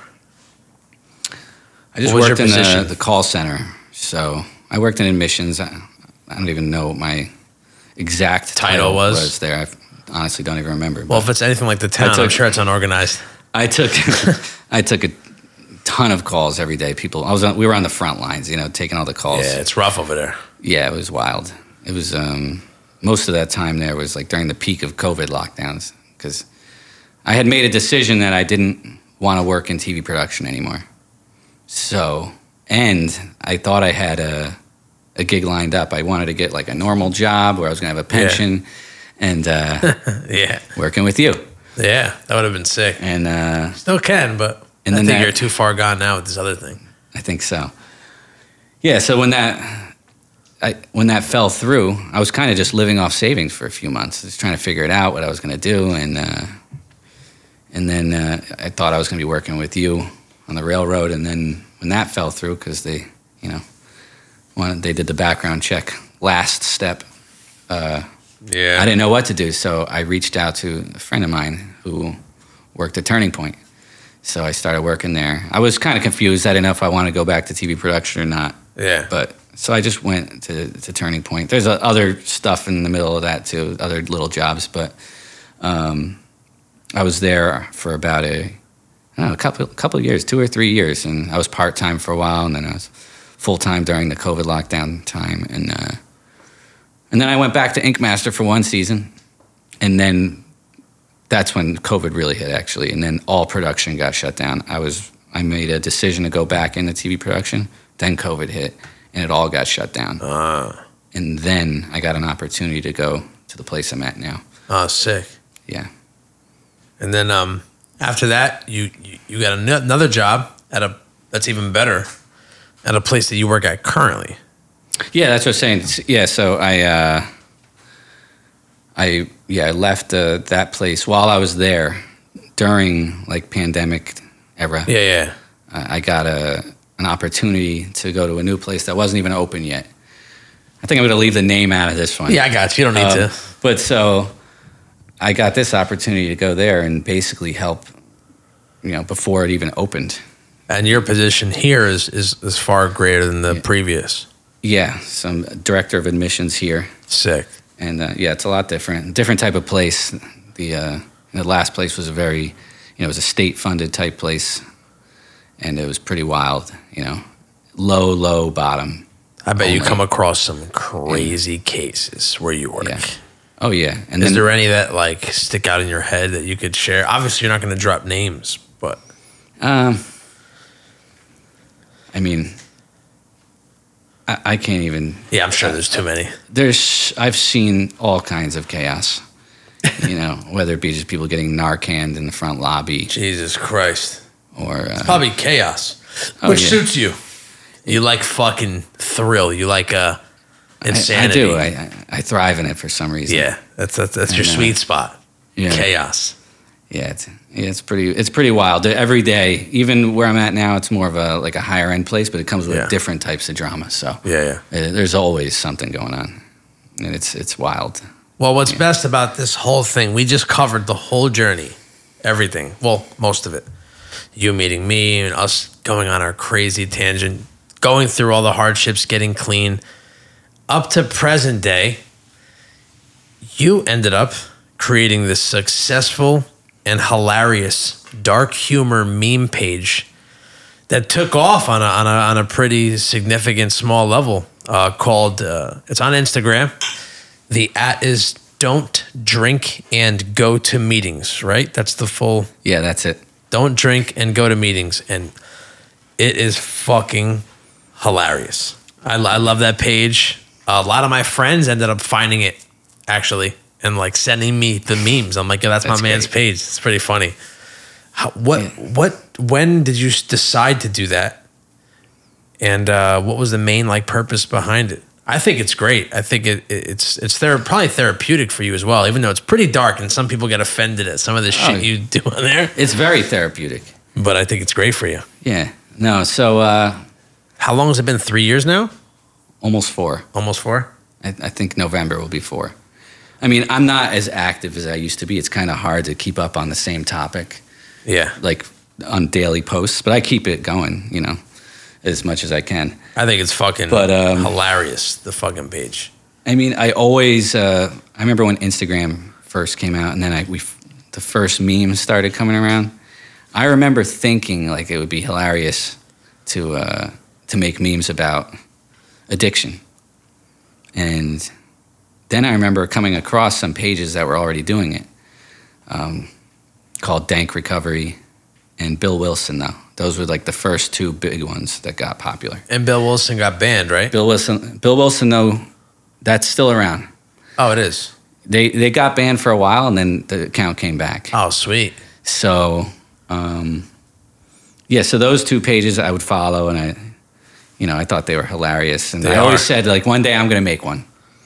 But, it never happens. So, really, what happened was I was working at Turning Point. I was actually at the lowest point of my sober life mentally. I was, because I kind of regretted quitting this job that I had. And now I'm sitting here at this rehab in the call center. Yeah. And I have no idea what my future's looking like. And so on my downtime, I'm sitting there. I just decided to make this page. And I didn't think I was actually going to make content. I was just going to troll other pages. Yeah, yeah. And then I made 1 or 2 memes, and I just got hooked. And I started following all the other recovery meme pages that were supporting each other. Yeah, they were. They looked like they all kind of knew each other or whatever. And I started, like I said, I got hooked. I started making them and posting them regularly, and then eventually, I guess, caught a little attention. The first thing that happened was, I shared a lot of other pages in my story, their posts, and then I think what really got the page going was the page Dank Recovery reposted one of my memes, and I got a bunch of followers from that, and then other pages followed me after that, and then really it just grew from other people sharing the content, sharing the memes in their stories or reposting, and it was really just those first. It was Dank Recovery, Bill Wilson, though, and my favorite page, Relapse Row. I like that page. Those 3 sharing the memes really. I love that page, the Relapse Row. It was the best. It's so good. That one's gone. Yeah. Oh, it is? That page has been gone for years now. That's a shame because I remember loving that one. It was too good. That's why it was just. Yeah, it was good. It was a little too offensive to today's people. Well, I love that page. Yeah. I suggest everybody go check it out. It's on Instagram. It's at Don't Drink and Go to Meetings. Yeah, it's also on Facebook and Twitter. Oh, okay. Yeah, on everything. Yeah. Oh, sweet. Yeah, go check that out. Do you have anything you want to say to the listeners out there that may be in the same place as you or have been, that were at where you are or were at one point in time? Do you have any, since you're in the field and it's your position, do you have anything? I mean, there's nothing you could really, say too much, but is there anything that you have in mind that you'd like to share that can maybe help somebody out there listening, that there is hope and don't give up? Well, it definitely seems like it's impossible to do. Might seem like you're too far gone, or you'll never get better. Or, you know, some people can, but you're not gonna. But it is possible, and I think there's a lot of resources out there. I mean, it's kind of hard to navigate the rehab world and who's going to take your insurance, or you don't have insurance. Who's going to, you know, are there grants? Are there charity care? It's, whatever. And all these places exist. It's not that hard. You just sometimes need a little help, you know. And what we could do is we could post up some resources when the episode drops too, like some links to absolutely to some hotlines and to some. I know a few different things we could post there, but definitely reach out to somebody. There's a lot of help out there, even if it seems like there's not. And yeah, that's really all I got on that. Well, closing out, I just want to say that in no way, shape, or form were G and I glorifying drug use of any sort. We were simply just sharing our journey, which had good and bad times that came along with it. We reflected on them all, and we hope to inspire or help anyone going through the hell that is drug addiction. We want you to realize and hear for yourself that there is light at the end of the tunnel. You are not alone. It's okay to seek out help to get better. Even though it seems impossible, just remember, G here is living, breathing proof. The gift of life should not be taken for granted. You only have one, so treat it as such and make the best of it. Thank you, my boy, for coming by. We have to do this again sometime. Yeah, for sure. Focus on other stuff, not too much drugs. Yeah, we'll get another topic. Also, real quick, I just want to say, you could always reach out in the DMs too, and if I can help point you in the right direction, I will. Oh, he always will. Hit his DM. Once again, at don't drink and go to meetings. I'm not going to share his personal because fuck you. All right, take care, my boy. All right, you too.